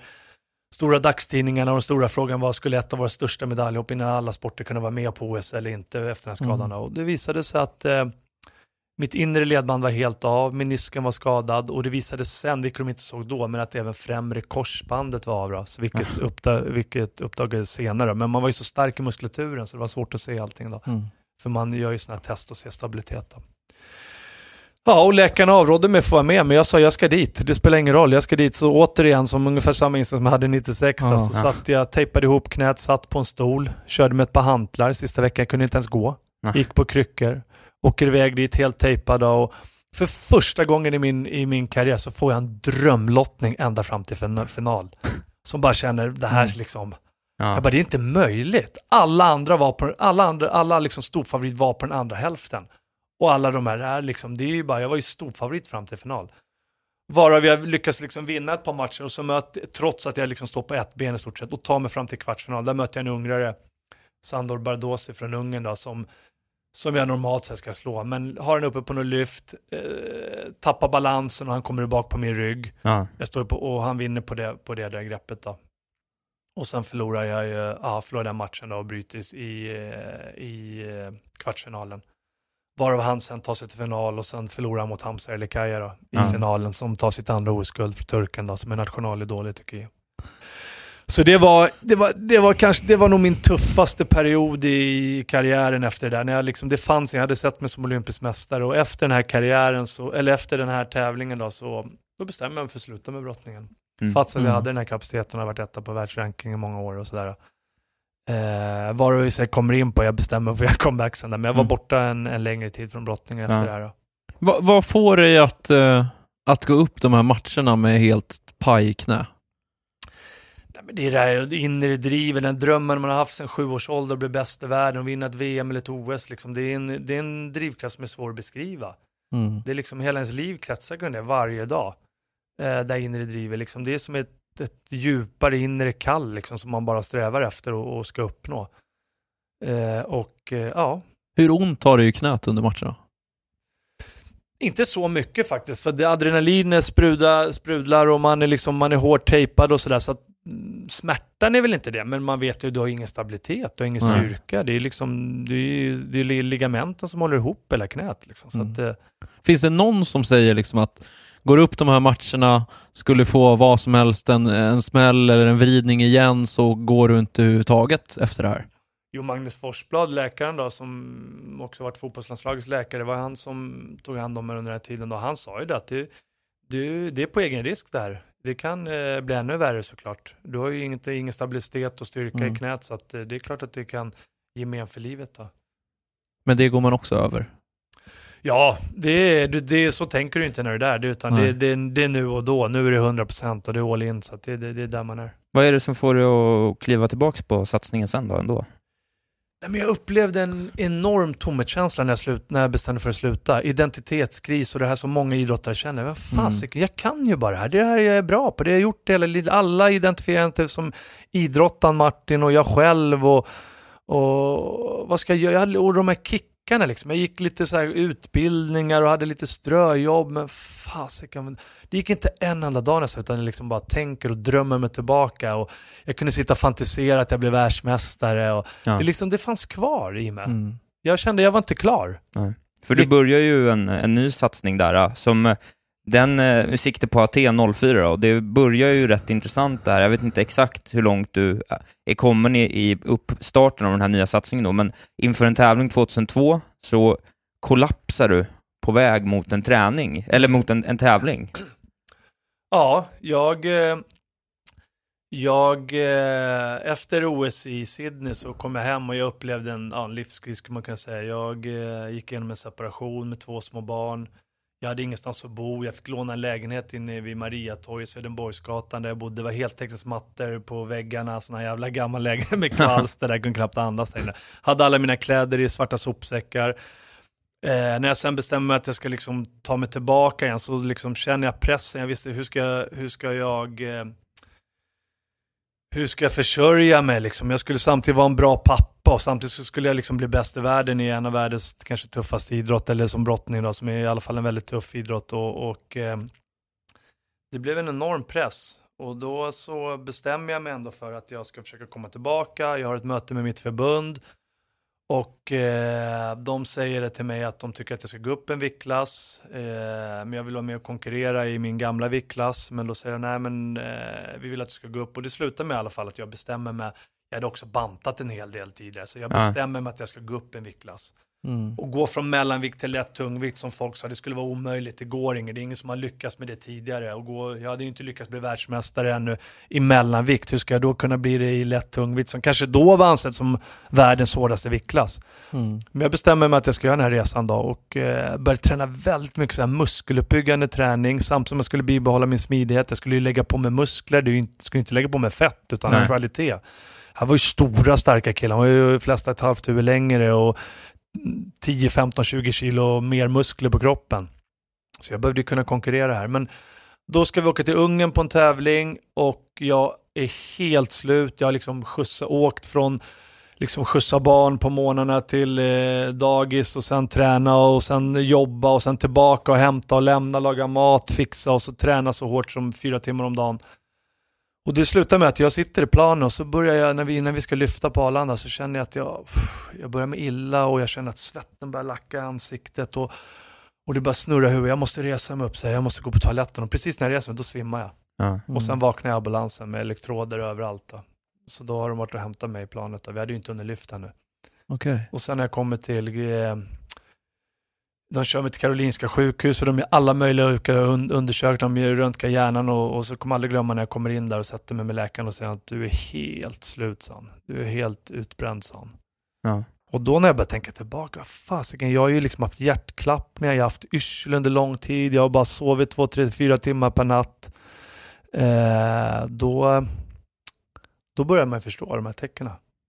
Och då bestämmer jag sen, då var jag så här, hon bara, jag tycker verkligen ska gå hem och fundera på om det är värt det, om du ska satsa vidare. Och då åkte jag hem och funderade, men då efter det så bestämmer jag mig för att jag ska satsa vidare. Och framförallt, jag hade inte OS i sikte, utan tanken var att jag skulle göra mitt sista mästerskap i VM i Paris 2003. Så skulle man mitt sista VM. Det blev inte så mitt sista mästerskap, men det var tanken. Och då gjorde jag en rad olika förändringar i min satsning. Och nu skulle det vara brottning eller foga, jag skulle komma ner i varv, jag skulle få distans, jag skulle få hitta tillbaka till glädjen. Och då började jag jobba jättemycket mentalt. Och förändrades både som människa och personerna till. Jag lyckades få in sponsorer i min satsning, så jag behövde inte jobba, jag kunde satsa på heltid och så vidare. Så att nej, men jag bestämde att det skulle bli en trivsam resa. Det skulle inte bara vara någonting man krigade för, utan jag skulle verkligen uppskatta, oavsett hur det gick det här mästerskapet, så skulle jag även vara värt det. Och jag hade 2,5 år på mig under den här tiden då, och det skulle bli min sista mästerskap, bestämde jag mig till VM i Paris 2003 då. En av de här stora förändringarna som uppstår, förutom det mentala och liksom den biten, det är ju just den här att du ska gå upp i vikt. Hur är den, att lägga på sig 12 kilo kvalitet? Hur är det? Ja, jag behövde inte gå upp riktigt 12 kilo, men alltså viktklassen var ju så, men jag bantade ju ner till 85 kilo tidigare, så jag vägde ju kanske några kilo upp då, men som du säger, det är inte det jag säger, att det är lättare att gå ner i vikt än att gå upp i vikt om det ska vara kvalitet. Så det är ju muskeluppbyggande träning, det kan man ju sitta och prata mycket om då, hur det funkar då, men du ska ju köra mellan kanske 8 och 12 repetitioner när du kör en övning, kör med knäböj. Exempelvis ska ligga mellan 8 och 12 repetitioner, du ska ligga på ungefär 70% av vad du maxar en gång. Så du ligger och pressar tunga vikter hela tiden, marklyft, knäböj, utfall, mycket de här basövningarna. Och bygger så att man gick runt med träningsvärk hela tiden. Jag åt ju otroligt mycket. Jag skulle ligga på kanske 6-7 tusen kalorier. Så jag åt ju liksom frukost, lunch, middag, kvällsmål, mellanmål. Jag gick alltid runt med en påse med frukt och grejer i. För att jag skulle få i mig hela tiden mycket, både kalorier, för min kropp behövde nu när jag skulle bygga på med mycket massa då. Hur såg en måltid ut då? Vad åt du? Ja, det kunde ju vara lax, potatis, kan vara laxpasta, men framförallt alltså det skiljer sig inte så mycket mer än att det var väldigt stora portioner, och sen så åt jag ju ofta också, så att det var liksom bara käka hela tiden. Jag hade också hjälp av Hoa, gamla tyngdlyftaren, som sa till mig, fasiken Martin, du måste vara lättillgänglig i maten, så han sa jag skulle koka upp massa potatis, koka upp massa ägg och så bara smula ner det. Skit i hur det smakar, skit i om du är hungrig eller inte, du ska bara käka. Så jag hade ju det här, allt där käk med mig vad jag skulle. Sen ordnade jag sponsorer. Jag hade en jättefin marockansk kille som drev en restaurang på Kungsholmen. Där jag bara kunde gå ner och hämta matlådor. Så jag fyllde upp hela kylen med matlådor. Så att, jag skapade det bra för mig faktiskt där. Bra förutsättningar. Precis. Och inför VM i Paris då har ju liksom dels att du har haft en period när du lagt ner efter OS där och den här viktökningen. Du har inte den här stora pressen på dig inför det här mästerskapet som du har haft tidigare. Med vilka tankar gick du själv in med i VM 03? Nej, men för mig var det viktigt. Jag kände att jag skulle utvecklas och det här. Jag förändrade massa i mitt liv och så. Och som jag sa, jag började jobba mycket mentalt. Jag kände att liksom, fasiken, ska det här vara värt det så ska jag ha roligt på vägen. Det är inte värt om jag ska gå omkring och må dåligt. Så att jag började hitta tillbaka till den glädjen. Jag bytte träningslokal, jag började träna på en annan klubb. För där blev lite rivalitet i klubben, det var inte lika bra stämning längre. Jag bytte tränare, jag hade min egen personlig tränare, som heter Sandor Kärger, en ungersk kille också, som många liksom gillade inte det här, för att man går sin egen väg utan man ska följa gruppen. Men jag kände det, jag behövde det. Jag behövde komma bort, jag behövde köra mitt eget race. Jag hade lärt mig så otroligt mycket de här åren, så jag kunde så otroligt mycket själv. Så jag och min tränare, vi hade det var ett samspel. Det var inte så att han bestämde allting, utan vi bestämde hur vår satsning skulle se ut tillsammans. Och jag sa till honom, ska jag tro på det och orka träna så otroligt hårt, då måste jag tro på det till 100%. Och så här fungerar min kropp och det här behöver jag. Så att vi tillsammans med hans stora kunskap, han pluggade många år på GH också då, så lyckades vi hitta en väg som funkade väldigt bra. Och istället för att ligga borta på träningsläger liksom hur många dagar som helst på, så började vi ta hem sparring. Så vi tog hem sparring istället. Men då sa jag så här, jag vill inte ta hit de värsta konkurrenterna så liksom de lär sig min stil. Men kan vi ta in de som är tvåa i sitt hemland? För det är bara de bästa från varje land som vågar på mästerskap. Då kanske vi kan få lära oss massa information. För konkurrenter brukar ju inte gilla varandra. Då kanske vi kan få ut massa information om den som jag sen ska möta. Som är etta i sitt hemland. Just det. Och min tränare var lite skeptisk. Men vi var hämtade. Först var polacken som var tvåa där i Polen. Och det visade sig att han fullständigt hatade den här killen som var etta. För han ville ju inget heller än att komma ut med mästerskapet själv. Du måste tänka på det och det och det. Och han är dålig på det här. Och så mentala svagheter här. Som min tränare var väldigt lyriska där. Vi satt och antecknade det här och fick ut massa information. Så det blev också så här S-rockar. Att vi fick ut massa information när vi tog hem sparring. Och jag kunde ha nära till mina liksom grenspecifika träning. Jag hade apparaturer via idrottsforskaren Jonny Nilsson som hade byggt flera hemliga maskiner där ute som jag tränade på GH i labbet där ute. Så att det var så mycket positivt. Och jag liksom hade nära till mina barn. Och så att jag fick tillbaka glädjen. Jag tyckte det var så jäkla roligt. Så på något sätt när jag liksom åker iväg på VM så kände jag att fasiken, det här är ju inte allt i livet. Liksom. Det finns viktigare saker.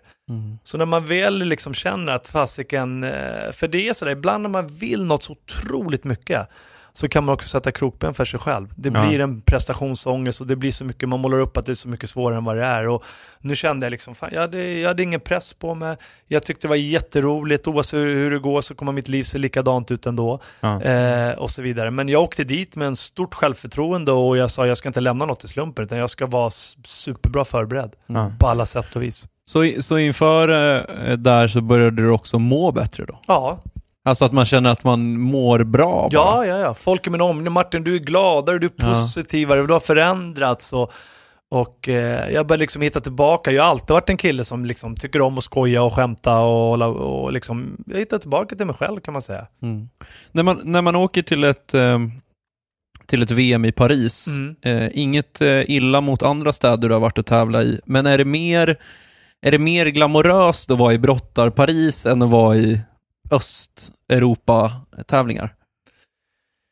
Nej, jag tycker inte det. Vi tänker det. När man är så otroligt fokad på den här tävlingen och oftast man rör sig inte så jättemycket ut utan man är på hotellrummet, man är i hallen och tränar, man håller på och ska klara vikten och man är så att ofta är det så man åker ner och sen så är man där och bara konstant folk ibland säger du har rest över hela världen, du har vi sett så mycket, men man har bara sett den där hallen och hotellet i stort sett. Om man inte har varit på semester. Sen. Hur ser veckorna inför ett VM ut? Om du tar oss igenom liksom, veckorna inför att man ska åka, man ska packa väska, man ska ladda upp. Liksom. Ja, det är lite olika vad det går. Om man behöver akklimatisera sig. Är det tidszoner och sådär, då behöver man komma dit bra tid innan såklart och komma in i det här. Men framförallt så är det ju formtoppningen då. Och den så är det kan vara lite individuellt. Men man brukar ju säga det, och det man brukar göra det är att man lättar ju väldigt mycket på träning, framförallt kanske 1-2 veckor innan mästerskapet, för att få tillbaka hungern, sugen. Du har alltid lite småskador i kroppen som får läka ihop och så vidare, och då får man den här superkompensationen, för då har ju nästan varit nedtränad. Och så släpper du på träningen, och då kommer liksom formtoppningen då. Sen så lättar man ifrån att man är uppe i säsongen, då är det mycket tung träning, långa löppass, mycket teknik, så då bygger du liksom kondition och styrka. Sen ju närmare tävlingen du kommer för att försvara enkelt, så börjar du lätta på träning, mer snabbhet, mer explosivitet och mer vila för att få den här formen. Så att sista 2 veckorna, då tränar du inte så hårt. Det är korta intensiva pass bara, men det är mycket återhämtning. Du ska vara fräsch i kroppen och vara hungrig när du kommer upp på brottarmattan. Vad får du inte glömma att packa inför ett VM? Ja, men jag var ju lite så här nojig. Jag kunde packa upp och packa ner och gå så här. De garvade ibland med mina kompisar. Jag gick upp och packade och tittade så här innan tävling och var med allt och var upp och ner hela tiden. Det är väl en del av uppladdningen så där. Lite nervositet och sådär. Men det är ju klart, brottartrikåerna. Ja. Där har man ju sina, och som man känner sig stark i och som sitter bra och så vidare. Kände du bättre i någon färg? Var det så vidskeplig? Nej, så var jag inte. Men däremot så var det jätteviktigt vilken trikå, hur den satt och sådär. Vissa trikå kunde man känna sig när man har satt så här. Man var ju såklart väldigt vältränad på den här tiden, och man hade den här, då liksom den satt bra på kroppen, och då kände man sig riktigt, riktigt stark sådär. Och sen fast vissa trikåer som man, nej för fasiken, den här kände man inte alls, kände man sån löjlig nästan. Hur är det att landa i Paris då för ett VM? Hur funkar allting innan de sista dagarna innan vi ska komma in på själva tävlingen, turneringen? Nej, men man går och laddar, man försöker ju alltid ha så mycket rutiner som möjligt, för du ska inte gå och fundera på saker och ting, utan du vet exakt vad du ska med dig, vad du ska göra, hur du ska träna, vad du ska äta och så vidare. Så du är otroligt fokuserad. Du har koll på liksom dina motståndare och allting. Så att det är mycket rutiner. Det handlar mycket idrotten om för att kunna prestera. Vad gör man för att koppla av emellan de bitarna? Det kan vara spel, att man är med människor man liksom känner sig trygg i, som man tycker om. Ofta bodde man ju med någon som man vet att man funkar bra med och som man tycker om som människa. Och man skojar och försöker slappna av och inte prata brottning hela tiden, utan det kan ju allt från att liksom sitta och spela kort eller backgammon på den tiden satt man ju inte lika mycket med digitalt då, med grejer och kollade, utan man umgicks, man pratade, man var ute och promenerade lite på stan och sådär. När gör man invägningen inför VM:et där? Nu har de ändrat det då, men då vägde man in dagen innan, och då kanske klockan var ungefär vid 6-tiden, och så börjar tävlingen klockan 10 dagen efter. Men sen är det kanske inte säkert att du får gå första matchen, alltså du kan ju gå första matchen klockan 12-1 eller något sånt där. Så därifrån, från att du har vikt in och du liksom är helt tömd på kolhydrater, dina glykogendepåer är helt tomma och du har tömt kroppen på vätska och så vidare, så är det ju viktigt att försöka liksom så snabbt som möjligt återhämta och fylla på. Man brukar säga att varje gram kolhydrater binder ungefär 3 gånger sin egen vikt i vätska då, så du behöver få i dig kolhydrater också. Och inte bara dricka, för då kissar du ut, det går bara rakt genom kroppen. Så du behöver få i dig mat och framförallt mycket kolhydrater och ladda. Och då sen du kan nästan se, du står framför spegeln, det är nästan, du bara ser hur kroppen sväller och hur du blir mer och mer muskulös när du fyller på. Så men hur drar du ur då? Hur drar du ur allting? Hur vi får ut allting? Sitter och bastar i fleecetröjor och... Ja, först försöker du genom att röra dig mycket, träna, jogga, brottas lätt och sådär. Så har du kan ju ha 1-2 träningsområden, så har du en sån här regnställ eller svettställ över som är plast, så huden får ingen luft, så du svettas ju massor. Men till slut så är du så dränerad, du är så otroligt trött så du orkar inte, du är helt slut, du bara ligger, du orkar inte röra dig, och då går du ofta in i bastun och tar det sista. Då ligger du bara i bastun, och så sitter du med ofta en tvålkopp, så drar du av allt svett som du har på kroppen. Eller du drar bort det, för du vill att det ska komma nytt svett, för svettet kommer ju för att kyla ner kroppen. Så du vill ju liksom, då tar du det sista så. Det är ohälsosamt. Ja, det är hälsosamt.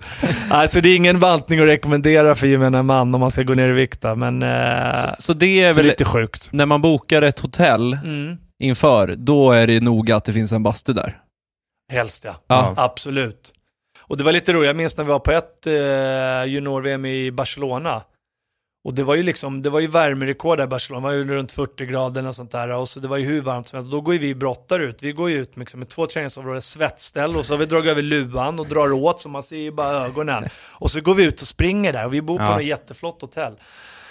Så kommer vi in i lobben då, vi är helt dyngsur, det bara rinner och så de här regnsten bara rinner så att, och så kommer 2 fisförnämma damer där med en liten knähund och så tittar de på oss och det är från England och så tittar de på oss och säger de så här: Is it raining? Det var 40 grader ute.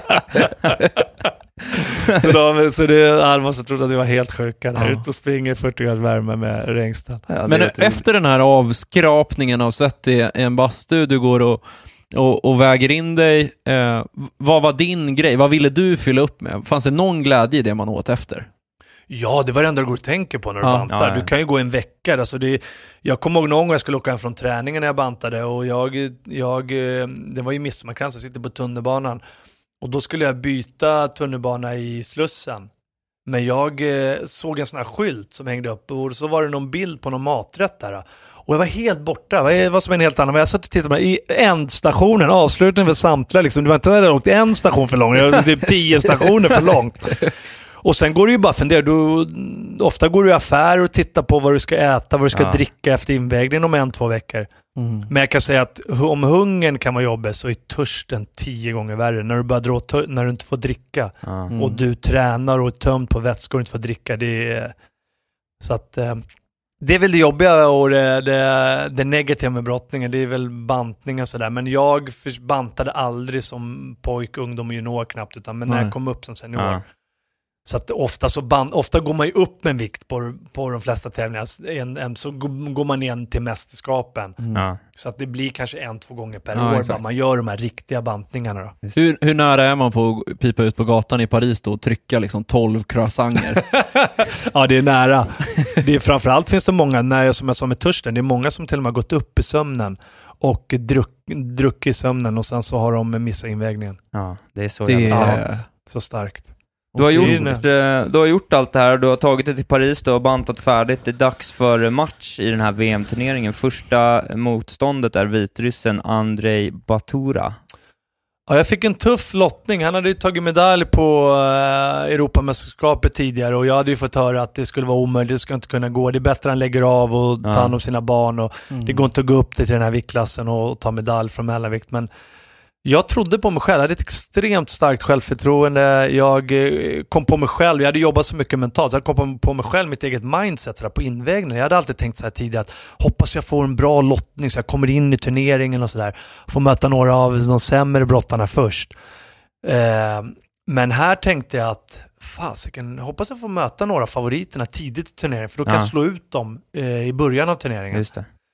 Och jag mötte Andrei Batura så det var en tuff, men en match som jag vinner relativt enkelt utan att tappa en enda poäng. 6-0. Ja. Sen är det också, det baseras på någon slags gruppspel till en början här. För nästa matchen blir då Igor Grabovetsky, Moldavien. Och som brottare som hade jättefina meriter och en väldigt taktisk kille då, men han var uthållig, lång kille, tekniskt sådär, men jag kände att den här ska jag bara gå in och krossa på ren jäkla styrka. Så att, och det var lite det med mig, eftersom jag också var teknisk, när jag mötte starka brottare, då kunde jag jobba mer tekniskt. När jag mötte brottare som kanske rent fysiskt var mycket svagare än mig, då kände jag att då kan jag gå in mer och bara liksom ta dem på styrka. Just det. Och det var en sån match, jag bara körde över han och sen stängde jag butiken och tog de pengar jag behövde och sen lät jag bara tiden rinna ut. 3-0 i den bilden. Så du har ju här då 6-0 första matchen, 3-0 i första. Hur är känslan inför liksom slutspelet på? Nej, men det var fantastiskt bra, men det är ju så, du har ju inte råd i en dålig match. Det är direktutslagning, så torskar du en match och du är ute. Och de 50 bästa i världen hade kvalificerat sig och tagit sig till det här VMet då, från 50 olika länder då, så att det var ju ett getingbo. Det visste jag ju. Det finns inga lätta matcher. Hur ser psykning och det mentala liksom schackspelet kring brottning ut innan en match? Går man och psyka varandra? Det händer. Du har vissa brottare som du tycker om, alltså rent personligen, som du kan vara vänner med, man träffas på träningsläger och sådär. Sen har du vissa brottare som du bara hatar. Och som går och psykar och blänger och ibland säger grejer, men framförallt på mattan så försöker de ju liksom få en ny balans. Och det kan vara allt, liksom. Det är en situation i mattan om de ska resa sig upp och de trycker ner ditt huvud i mattan i ansiktet liksom, när de ska ta sig upp, till att de skallar en, de ställer sig för dig så du får gå runt motståndaren liksom, när du hamnar efter, så de håller på att jävlas hela tiden för att få irriterad. Och det där kunde man ju nyttja själv också. Ibland visste man ju, fan den där har kort stubin. Man visste det, fan den där vill jag få förbannad, för då slutar han tänka. Liksom alltid taktiska. Man gav en skalle och så, eller någonting, och så blev de helt galna och så liksom, yes, det var hit jag ville få han liksom. Kunde det även utspela sig utanför, att man bodde på samma hotell eller att man liksom inför turneringar också? Ja, det hände liksom att man inte satt man rätt handgripligen gjorde saker. Det var väl väldigt ovanligt, men att det var att liksom psykningar och stirrar, ibland kunde någon säga någonting och sådär. Så man hade ju vissa motståndare som man, som sagt, som man inte gillade. Sen var det ju så när man kom på tävlingen, då var det gick man in, då går man in i liksom i sig själv, så att då jag tycker aldrig man ska lägga energi och gå och prata eller vara trevlig mot någon motståndare som man vet att man sen kan möta.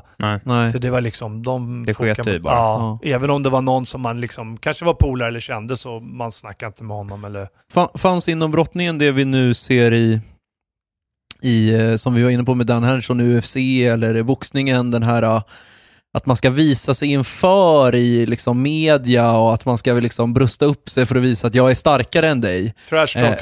Hela den här liksom mediala trash talken som andra utifrån tänker att men det där är ju en scen liksom. Ja, det är lite grann sådär. Alltså det är ju viktigt gentemot sponsorer, alltså att man visar att man har ett självförtroende, men inte sådär riktigt som idag inför motstånd. Där är det ju mer utmana matcher och så. Här är ju en turnering, du vet ju inte vem du ska möta innan. Men det har kommit in mer och mer i brottningen, och det är ju så många marknadsför matcherna idag. Men som i UFC och sådär, MMA, det har ju blivit spel för gallerier. Det är så de säljer matcherna. Liksom. Så de vet att det blir tittare. Egentligen, de får det se ut som de ska döda varandra, att de hatar varandra. Men egentligen så, direkt när matchen är över så kramar de om varandra. Så de är egentligen jäkligt bra kompisar. Liksom.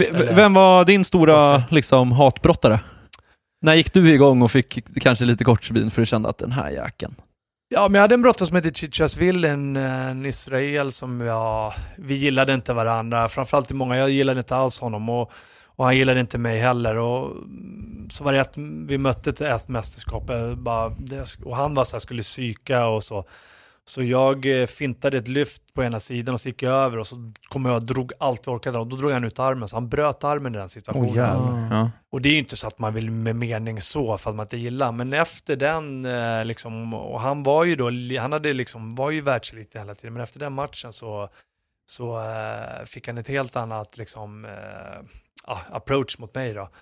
Så men det var ju en sån här brottare. Men sen var det en sån som Hamza Yerlikaya som kanske blev min ärkerival under karriären. Han är ju jättekänd i Turkiet. Det är ju nationalidol där. Idag är han ju Erdogan, presidentens högra hand. Så de som inte gillar honom har ju börjat vända sig lite mot Hamza också då. Men han jobbar ju med honom då politiskt idag. Men han hade jag ju stenhårda matcher mot. Men den enda som har plusstatistik mot honom i sin karriär, och det har ju i sin bok som blev väldigt populär som han gett ut i Turkiet, så skriver han om mig att jag var hans värsta konkurrent och så vidare. Så jag tror att jag har 4-2 eller 4-3 mot honom nu har jag vunnit då i möten då. Men jag förlorade bland annat då semifinalen i Atlanta då, mot Om vi tar oss igenom den här turneringen lite fram mot finalen. Det är en 8-delsfinal mot Mirko English, tysk, 11-8. I samband med den matchen så kvalificerar det till OS också. Ja, precis, stämmer. Så att det var ju ett delmål att jag skulle ta mig till OS i den här viktklassen. Det första vi hade när vi satte upp våra mål, så var det första såklart att bli svensk mästare för att kunna representera Sverige och komma in i landslaget. Och för att göra det så var jag tvungen att slå min egen lillebror. Och Jimmy då, det var väl, jag kommer ihåg när jag tog det samtalet med honom och nästan som man blir rörd när man tänker på det, hur han ändå mottog det när jag berättade för honom att jag skulle vilja prata med dig, Jimmy, och sa att jag ska gå upp en viktklass. Och då förstod han det innebär att jag ska putta ut honom från landslagsplatsen. Men jag sa det, han är ju 9 år yngre, jag sa det, du är så ung, du är inte riktigt där ännu, så att jag menar, du kan vi liksom göra den här resan tillsammans, så kommer du utvecklas otroligt mycket av det också. Ja. Vilket han också gjorde då. Så att han Verkligen. sa det att vi ska pusha varandra och bäst man ska åka, sa han. Så det var inte så att han lämnade över stafettpinnen. Han sa att liksom, du ska inte tro att det är klart. Liksom, ska brottas om det först. Så att han sa, men självklart så stötte jag dig i det här, brorsan. Så att vi körde, han var ju med och körde och var med i den här resan. Och vi fick in sponsorer och han var med i den här med Elite Hotel som blev vår huvudsponsor och med Bicku där som ägare som var med och sponsrade. Så det var ju första. Sen var ju nästa då, och det var ju att bli bland de 6 bästa i Europa i den här viktklassen, vilket jag grejade också då. Och sen så var det ju att bli huvudmål och bli världsmästare. Ja. Och sen kvala till även till OS då. Just det. För några år sedan så sa man, och kanske jag också, om Martin Lidberg, han har inte skalle, vinnarskalle, han gnäller på domarna, knyter skorna, han tjafsar mycket, det blir ingenting. Visst har du väl ändrat dig lite grann? Sen fortsätter det kvartsfinal. Gennady Shadise, Kirgistan, det svåruttalade namn, 3-0, semifinal. David Soldadze, Ukraina 3-1. Så du fortsätter ju att brottas tight och tar de poäng du behöver och tappar nästan ingenting. Soldadze var ju en av mina liksom, stora förebilder tidigare.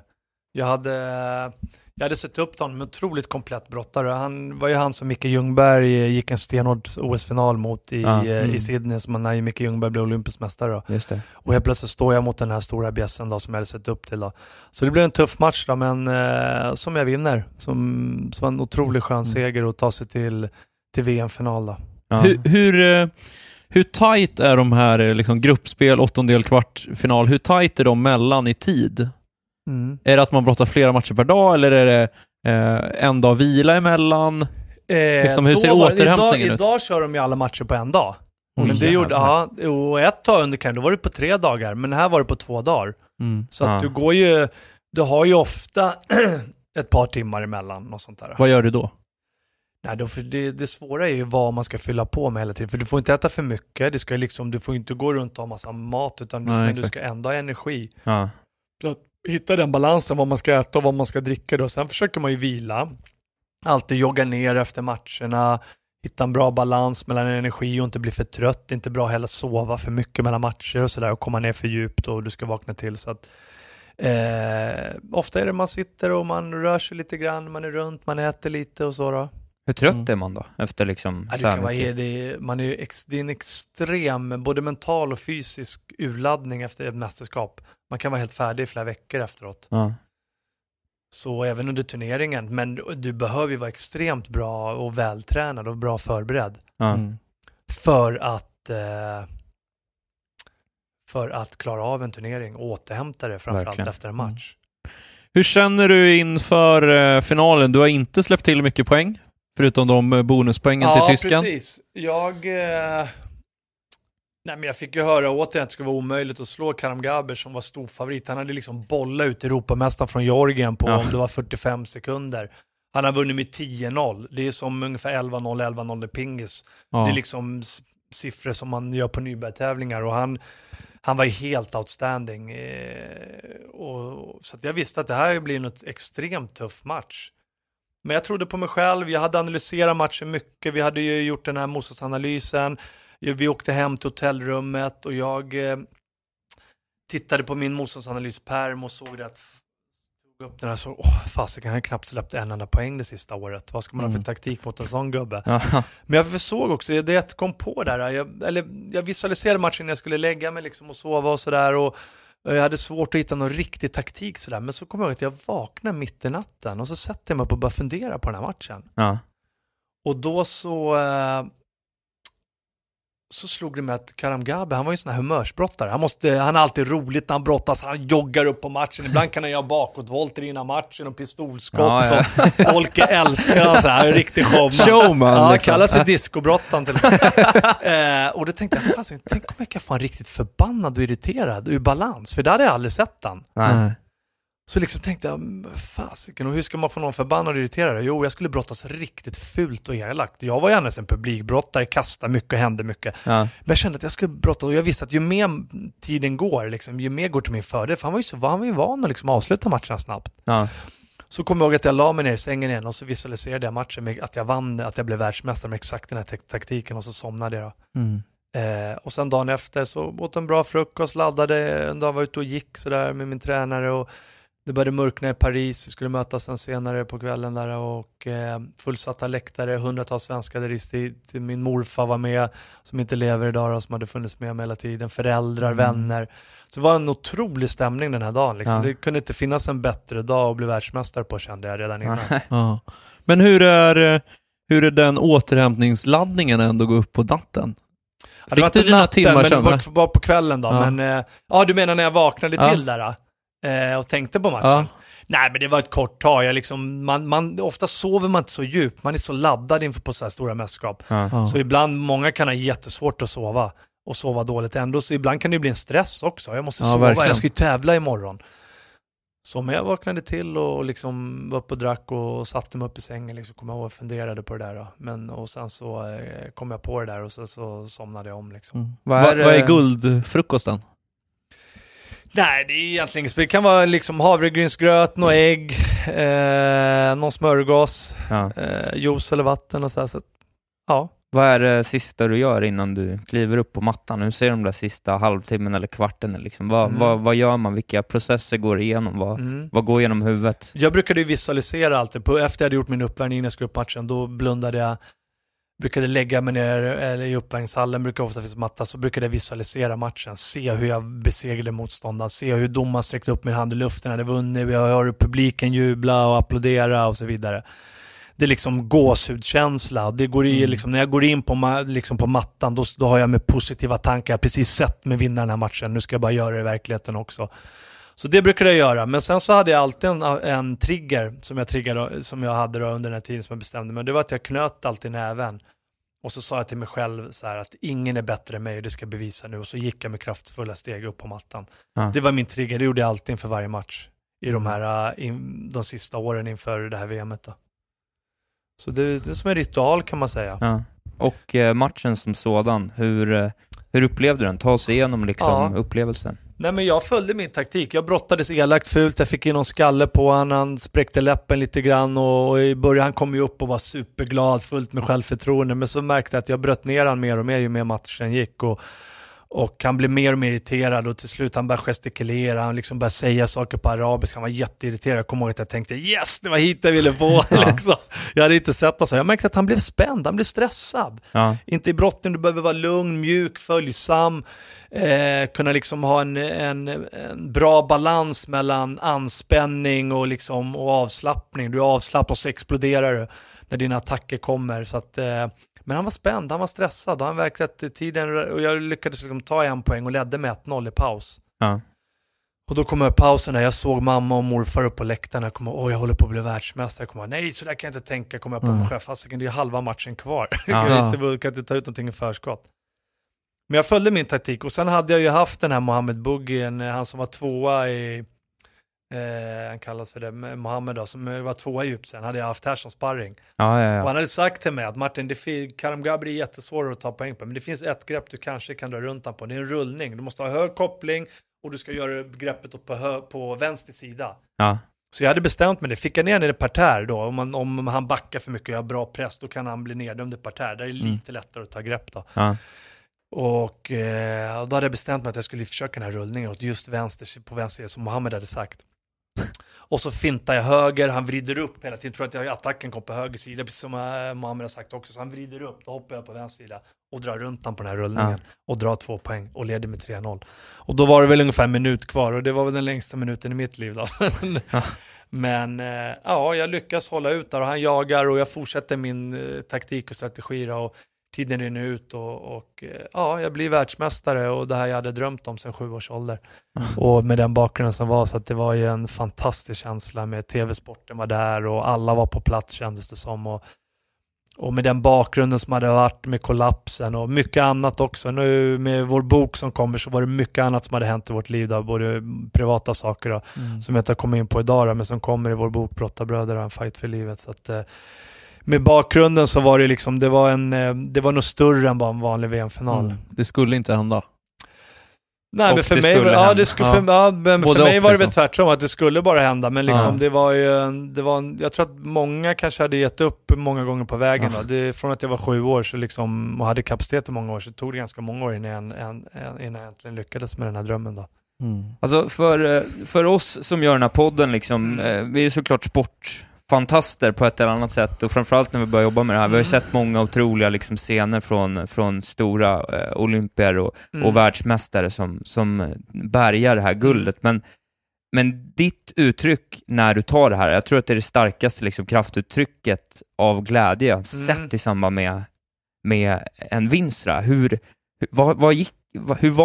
var det där egentligen? För det ser ut som att du är på en annan planet i princip. Ja, men det är ju någon vrål som kommer inifrån det djupaste och längst in i själen liksom, som man har kämpat för. Och det kändes som det var en skall på jorden. Jag hade ju brottat på och lekt brottning från att jag liksom föddes i stort sett. Det kändes som att jag var född till det här, och så hade jag ju liksom kämpat i så många år. Ja.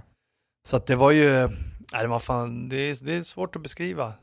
Det är 20 år in så kommer det liksom. Ja, så kommer det. Och gör det liksom i en viktklass och någonting som ingen hade lyckats med tidigare. Nej. Och gå från mellanvikt till lätt tungvikt och klara av det här. Då. Så att det är någonting jag alltid kommer att bära med mig som finns där inne. Ibland kan jag tänka så här, när saker är tufft och man har så här, fasiken, det här är ingenting vad man har varit med om tidigare i livet. Liksom. Kan du ta fram de känslorna som man kände under matchen i efterhand, kapitalisera, och kände du publiken? Kan man ta in det liksom? Ja, det är svårt alltså. Det måste nästan upplevas där och då. Det är liksom men ändå man kan vara där och toucha lite grann. Men det kan jag känna på ibland att så här, fasiken, och jag tror det som så här högpresterande idrottsman och sådär, så ofta springer man bara vidare. Det kan jag tänka ibland. Så här, jag vet när jag hade någon så här kväll jag satt upp och så själv och öppnade gamla album och tittade på gamla bilder så här, från min karriär, och så tittade fasiken att jag inte njöt och stannade upp lite mer när vi lyckades med det här. Det var ju liksom bara så var man varenda liksom, det var nyhetsmorgon och det var det och programmer och allt bara rullade på liksom. Sen blev det Let's Dance och så var det andra.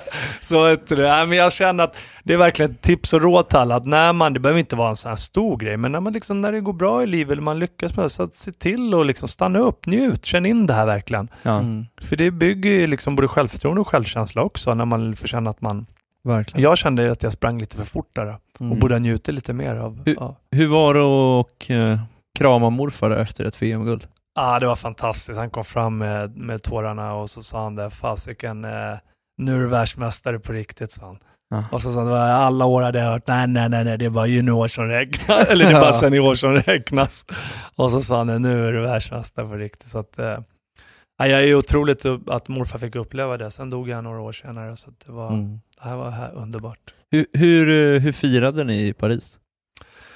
Det var jätteparty, det var ju liksom fest, och det var ju liksom, vi hade hyrt någon lokal där alla var där, och från landslag och vänner och familj och allting, alla var samlade. Var barnen på plats? Nej, de var inte med. Nej. Nathalie Isak var inte med. Så att det kanske var skönt det. Då kunde man festa loss och där. Ja, exakt. Känns efter en sån urladdning att efter 2 öl så är man ju förstörd. Ja. Det var ju liksom... Du vet man själv när man är ute och joggar och tar en öl, så skjuter till. Och du vet, sådana där inför ett mästerskap, det går ju liksom nästan ett år när det är sånt där du inte har rört den, du har inte tagit en droppe. Så som du säger, det tar en bira så smäller det till direkt. Ja. Du, innan vi tar och summerar karriären och landar i vad du sysslar med idag så tänkte jag bara att vi skulle ta, för att efter det här VMet så kommer det också en OS-satsning inför 04. Om du bara tar oss igenom den upplevelsen också. Ja. Nej, men jag kände först VM var mitt stora, jag skulle bli bäst i världen, men det hade varit mitt stora mål. Och jag följer upp, vi har ju Europamästerskap sen direkt, så jag blir Europamästare också, vinner det i den här viktklassen och blir Europamästare och vinner det mästerskapet. Fick jag ju uppleva mitt 3:e mästerskap på hemmaplan i Haparanda då, var det uppe i Norrbotten då, så att det var ju en fantastisk känsla, men på något sätt jag kände mig mätt. Jag hade inte det där riktiga drivet. Jag tränade stenhårt. Jag tror att jag var nästan lite så här, kanske, jag vet inte, utbränd, men jag tror att jag tränat för hårt. Jag kände liksom att kroppen svarade inte riktigt. Jag åkte iväg till OS i Aten. Kände mig kanske inte att jag hade den där riktiga toppformen, men jag var ju bra. Jag hade ju liksom vunnit EM och VM och jag hade ju liksom varit etta på världsrankingen, så att jag var ju liksom ändå i slag. Ja. Men kanske hade tränat lite för mycket och lite för hårt, känner jag med facit i hand då. Och då mötte jag ju Gogashvili som har varit världsmästare 4 gånger, som har varit borta i flera år. Och vi hade ju stenkoll på alla ryssarna. De hade en annan ryss som heter Besjerutskin som också var världsmästare. Han hade jag ju slagit och mött. Så vi var helt säkra på att han kommer. Så dyker Gogashvili upp på invägningen. Och vi tänkte, vad fan, vi hade ingen koll på han alls. Men liksom skitsamma, vi ska slå han. Jag är i bra form, jag kan slå han ändå. Jag är bara med världsmästaren här i klassen. Så de hade ju smugit med det ryssarna. Och sen så lottas vi. Så ser vi lottningen. Första matchen. Gogashvili, Martin Lidberg. Första matchen. Så får jag redan. Men då, jag och min tränare, vi liksom ändå taktiken klar. Och det blir så här, det blir 2 situationer. En situation där jag ska ha 2 poäng, jag får bara 1 poäng. En situation där vi tycker att han ska bara 1 poäng, han får 2 poäng. Och sen så i alla fall efter full tid så blir det sudden death. Sista poängen vinner. Och då blev det krysstagskoppling. Det var så, man liksom kopplar runt varandra, runt kropparna, man står upp. Och då singlar domaren slant. En har ju röd brottertrikå, en har blå brottertrikå. Så kommer min brottertrikå upp, eller min färg. Då får jag koppla först vilken sida. För man kan hålla på vänster sida eller höger sida av motståndaren. Sen får motståndaren koppla. Men det svåra är då att om jag får välja sida, då har jag bara 30 sekunder på mig att ta poäng. Han behöver bara stå kvar så vinner matchen. Då får jag en varning. Så jag är ju tvungen att ta poäng inom 30 sekunder. Och då hade vi tränat in en situation att skulle den här krysstagskopplingen komma, då skulle jag liksom dra motståndarens sidan och så trycka ut han allt jag orkar. För pressade man ut motståndaren utanför mattan, då fick man 1 poäng. Och då vinner jag matchen. Och jag tittar på klockan, den tickar neråt de här 30 sekunderna och jag vrider mig så att jag ser klockan, så jag ansiktar mot klockan och så tickar det ner och sen är det ungefär 5 sekunder kvar. Då bara trycker jag allt jag orkar och trycker av han från mattan och får 1 poäng och vinner matchen. Sen kommer ryska delegationen ner. Det är maffia-influerat, ryska brottningsförbundet och så vidare. Eller var på den tiden i alla fall. Och så kommer de ner och de här mäktiga människorna och drar med sig domar och allt. Det blir världens liv i hallen. Och så kommer de in och bär för videogranskning och så vidare. Så bara ändrar de resultatet. Så ger ryssen 1 poäng. Som är helt fel. När Abrahamian blev ju bortdömd och kastade sin medalj. Men det här var... det var fruktansvärt. Så jag, efter den här matchen, så jag bara, nu lägger jag av med den här smutsiga idrotten. Så så gick jag och så åkte jag ut till grekiska öarna och bara sket i allting då. Sen hade jag ju... så att det var ju mitt sist. Så att OS blev aldrig min turnering direkt. Förlorade semifinalen, en stenhård match mot Halmstad i Atlanta. Sydney så skadade jag med 5 veckor innan, dra sönder hela knät. Och sen i Aten hände det här då. Skulle du möta hela Ryssland? Ja. Alltså hela korrumperade... Och jag gillar inte att säga att man blir bortdömd och så vidare. Man ska ta förluster såklart som det. Men det här det finns inget annat. Jag vann matchen, men de dömde bort mig totalt. Och det här var ju svårt för de som inte kan brottning kanske förstå och se. Så att någon journalist hade sagt att men man ska ta en förlust. Det gjorde den inte. Men de hade ju inte insikt i det här riktigt. Nej. Men då, sen hade jag ju lite så här, fasiken, jag hade vunnit allt sen ungdom, junior och senior. Det enda som fattades var det här OS-guldet. Och då hade jag lite så här, ska jag satsa till OS i Peking 2008? Men jag kände bara, nej jag orkar inte. Tänk jag ska satsa 4 år till och så kanske det händer igen. Om min motståndare är bättre än mig, då är det självklart. Jag säger grattis, jag är en bra förlorare, men om jag vet att jag vinner och ändå blir borta. Nej. Så att därav så bestämde jag mig för att sluta eller inte göra comeback igen då snarare. Jag hade ju bestämt mig för att sluta då, men då var med Let's Dance istället. Ja. Det gick bra det med. Men fanns det andra sidan? Jag förstår att det är såklart otroliga påtryckningar från den ryska delegationen mot domarna, att det på det sättet påverkade dem att ändra sig. Men fanns det åt andra hållet att du som idrottare blev approachad att liksom lägga sig i matcher? Var det också åt det hållet? Ja, man har ju fått förfrågan sådär, och framförallt min brorsa fick ju vid OS-kvalen erbjuden ganska stora pengar. Är det sant? Ja, för att lägga sig då. Ja. Men det finns inte i vårat liksom, nej. Det är aldrig. Det är en märklig värld på så vis. Ja, verkligen. Alltså, men för det är det jag tänker på, om man blir approachad så känns det också att det sätter en grej i huvudet att bara vilka andra har blivit approachade och vilka har tagit det, och att det skapar liksom den här korruptionsosäkerheten kring hela idrotten. Ja. Och det var ju därför de också hotade att slänga ut brottning från OS-programmet. Det tyckte jag var jättebra. För där blev brottning i internationella brottningsförbundet blev vi livrädda. Att bli utslängda från OS-programmet. Och då tvingade de sig till att göra en rad förbättringar. Så idag är det roligare brottning. Det var bra på den här tiden, men sen ändrade de efter jag slutade, som var väldigt dålig brottning och tråkig brottning på ett tag. Det försvann nästan den stående kasten. Men nu har de ändrat tillbaka till reglerna. Det är mindre liksom korruption och så. Men det har blivit mycket, mycket bättre och sporten är mycket renare på så sätt då. Så det är jag jätteglad och stolt över. Ja. Om vi tar och summerar lite, så dina absolut största meriter då har vi ett juniorvärldsmästerskap 91 och 93, Europamästerskap 92, ungdoms-EM 88, junior-NM 90, 13 raka SM-guld, världsmästare i Paris 03, Europamästare i Moskva 00, silver EM 99, brons VM 98 och EM 98 och sen en hel drös topplaceringar genom EM och VM och OS genom åren. Hur ser du tillbaks på allt det här? Nej, men där har man har ju ett val, och det tycker jag det där är viktigt att tänka på som människa överlag. Det behöver inte vara en idrott, det kan vara en yrkeskarriär eller sitt privatliv och så vidare. När man väljer själv om man ska tycka att sitt liv är lyckat eller inte. Och när jag väl bestämde mig för att sluta, när jag satt och summerade min karriär, så skulle jag kunna tänkt så här att fasiken jag vann aldrig OS, jag hade kapacitet och gått och grämt mig över det. Men jag har valt att tänka, fasiken, tänk dig vad jag lyckades bli bäst i världen, världsmästare, jag blev Europamästare. Jag vann allt som går att vinna och var proffs i Tyskland, utsett till bästa brottare där i många år. Och allt jag får liksom upplevt och sett, rest runt hela världen, lärt träffa människor och fått vänner för livet. Så att jag är så otroligt stolt över min idrottskarriär och det jag har uppnått. Ja. Så att jag är väldigt, väldigt lyckad och stolt över det jag har uppnått i karriären då.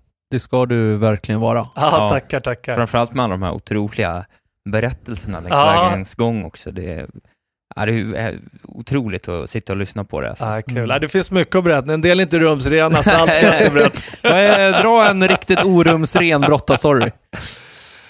Ja, vad ska det vara? Ja, det var ju svårt så jag får beställning. Ska vi se. Nej, men det finns ju hur mycket som helst att berätta, men vad ska jag ta då? Nej, men den här är ju inte speciellt så, men vi var ju i träningsläger i Ukraina. Det här är ju rumsren visserligen, men där så märkte vi att vi var där på träningsläger, det var sommar, det var kokat, och då märkte vi att det spreds en sån här kuslig stämning i hela truppen bland ukrainarna där.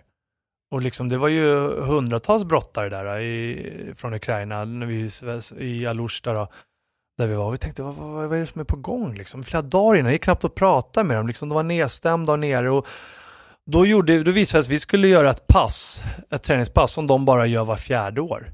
Inför OS. Som bara liksom, det är bara för att bryta ner kroppen liksom, totalt. Bara för att liksom, det är bara för psyket liksom, för att stärka upp och se om man klarar av sig och liksom kunna bryta ner sig och sedan bygga upp sig. Och då skulle man ta sig upp för ett berg, ett jättehögt berg som i stort sett tog hela dagen, och det var tävling.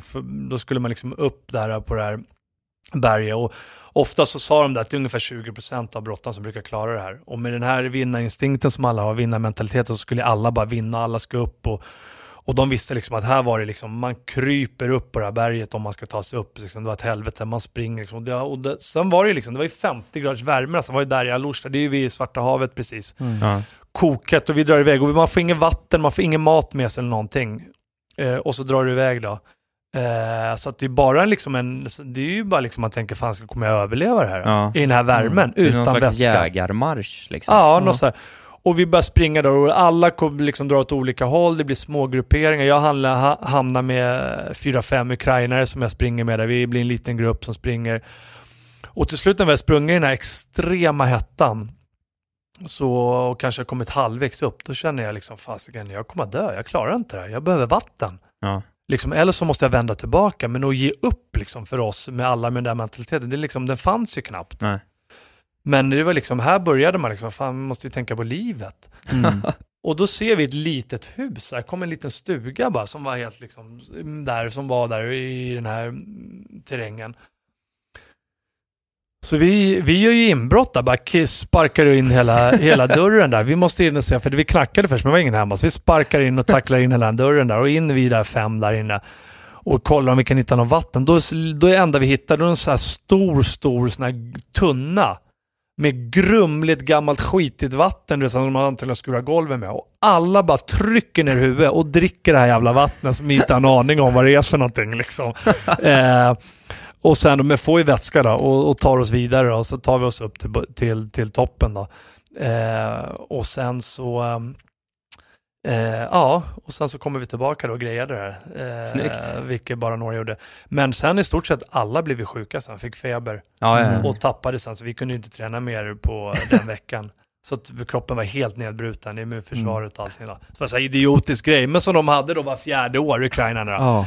Så vilken jävla upplevelse. Ja, så den här var ju rumsren, men det finns ju mycket. Sen var vi ju på Sumo-VM och det finns ju massor att berätta där. Man skulle kunna sitta en dag här och berätta bara gamla grejer. Vi får ta bonusmaterial. Bonusavsnitt ett annat tillfälle, gå igenom alla de här gamla skrönorna.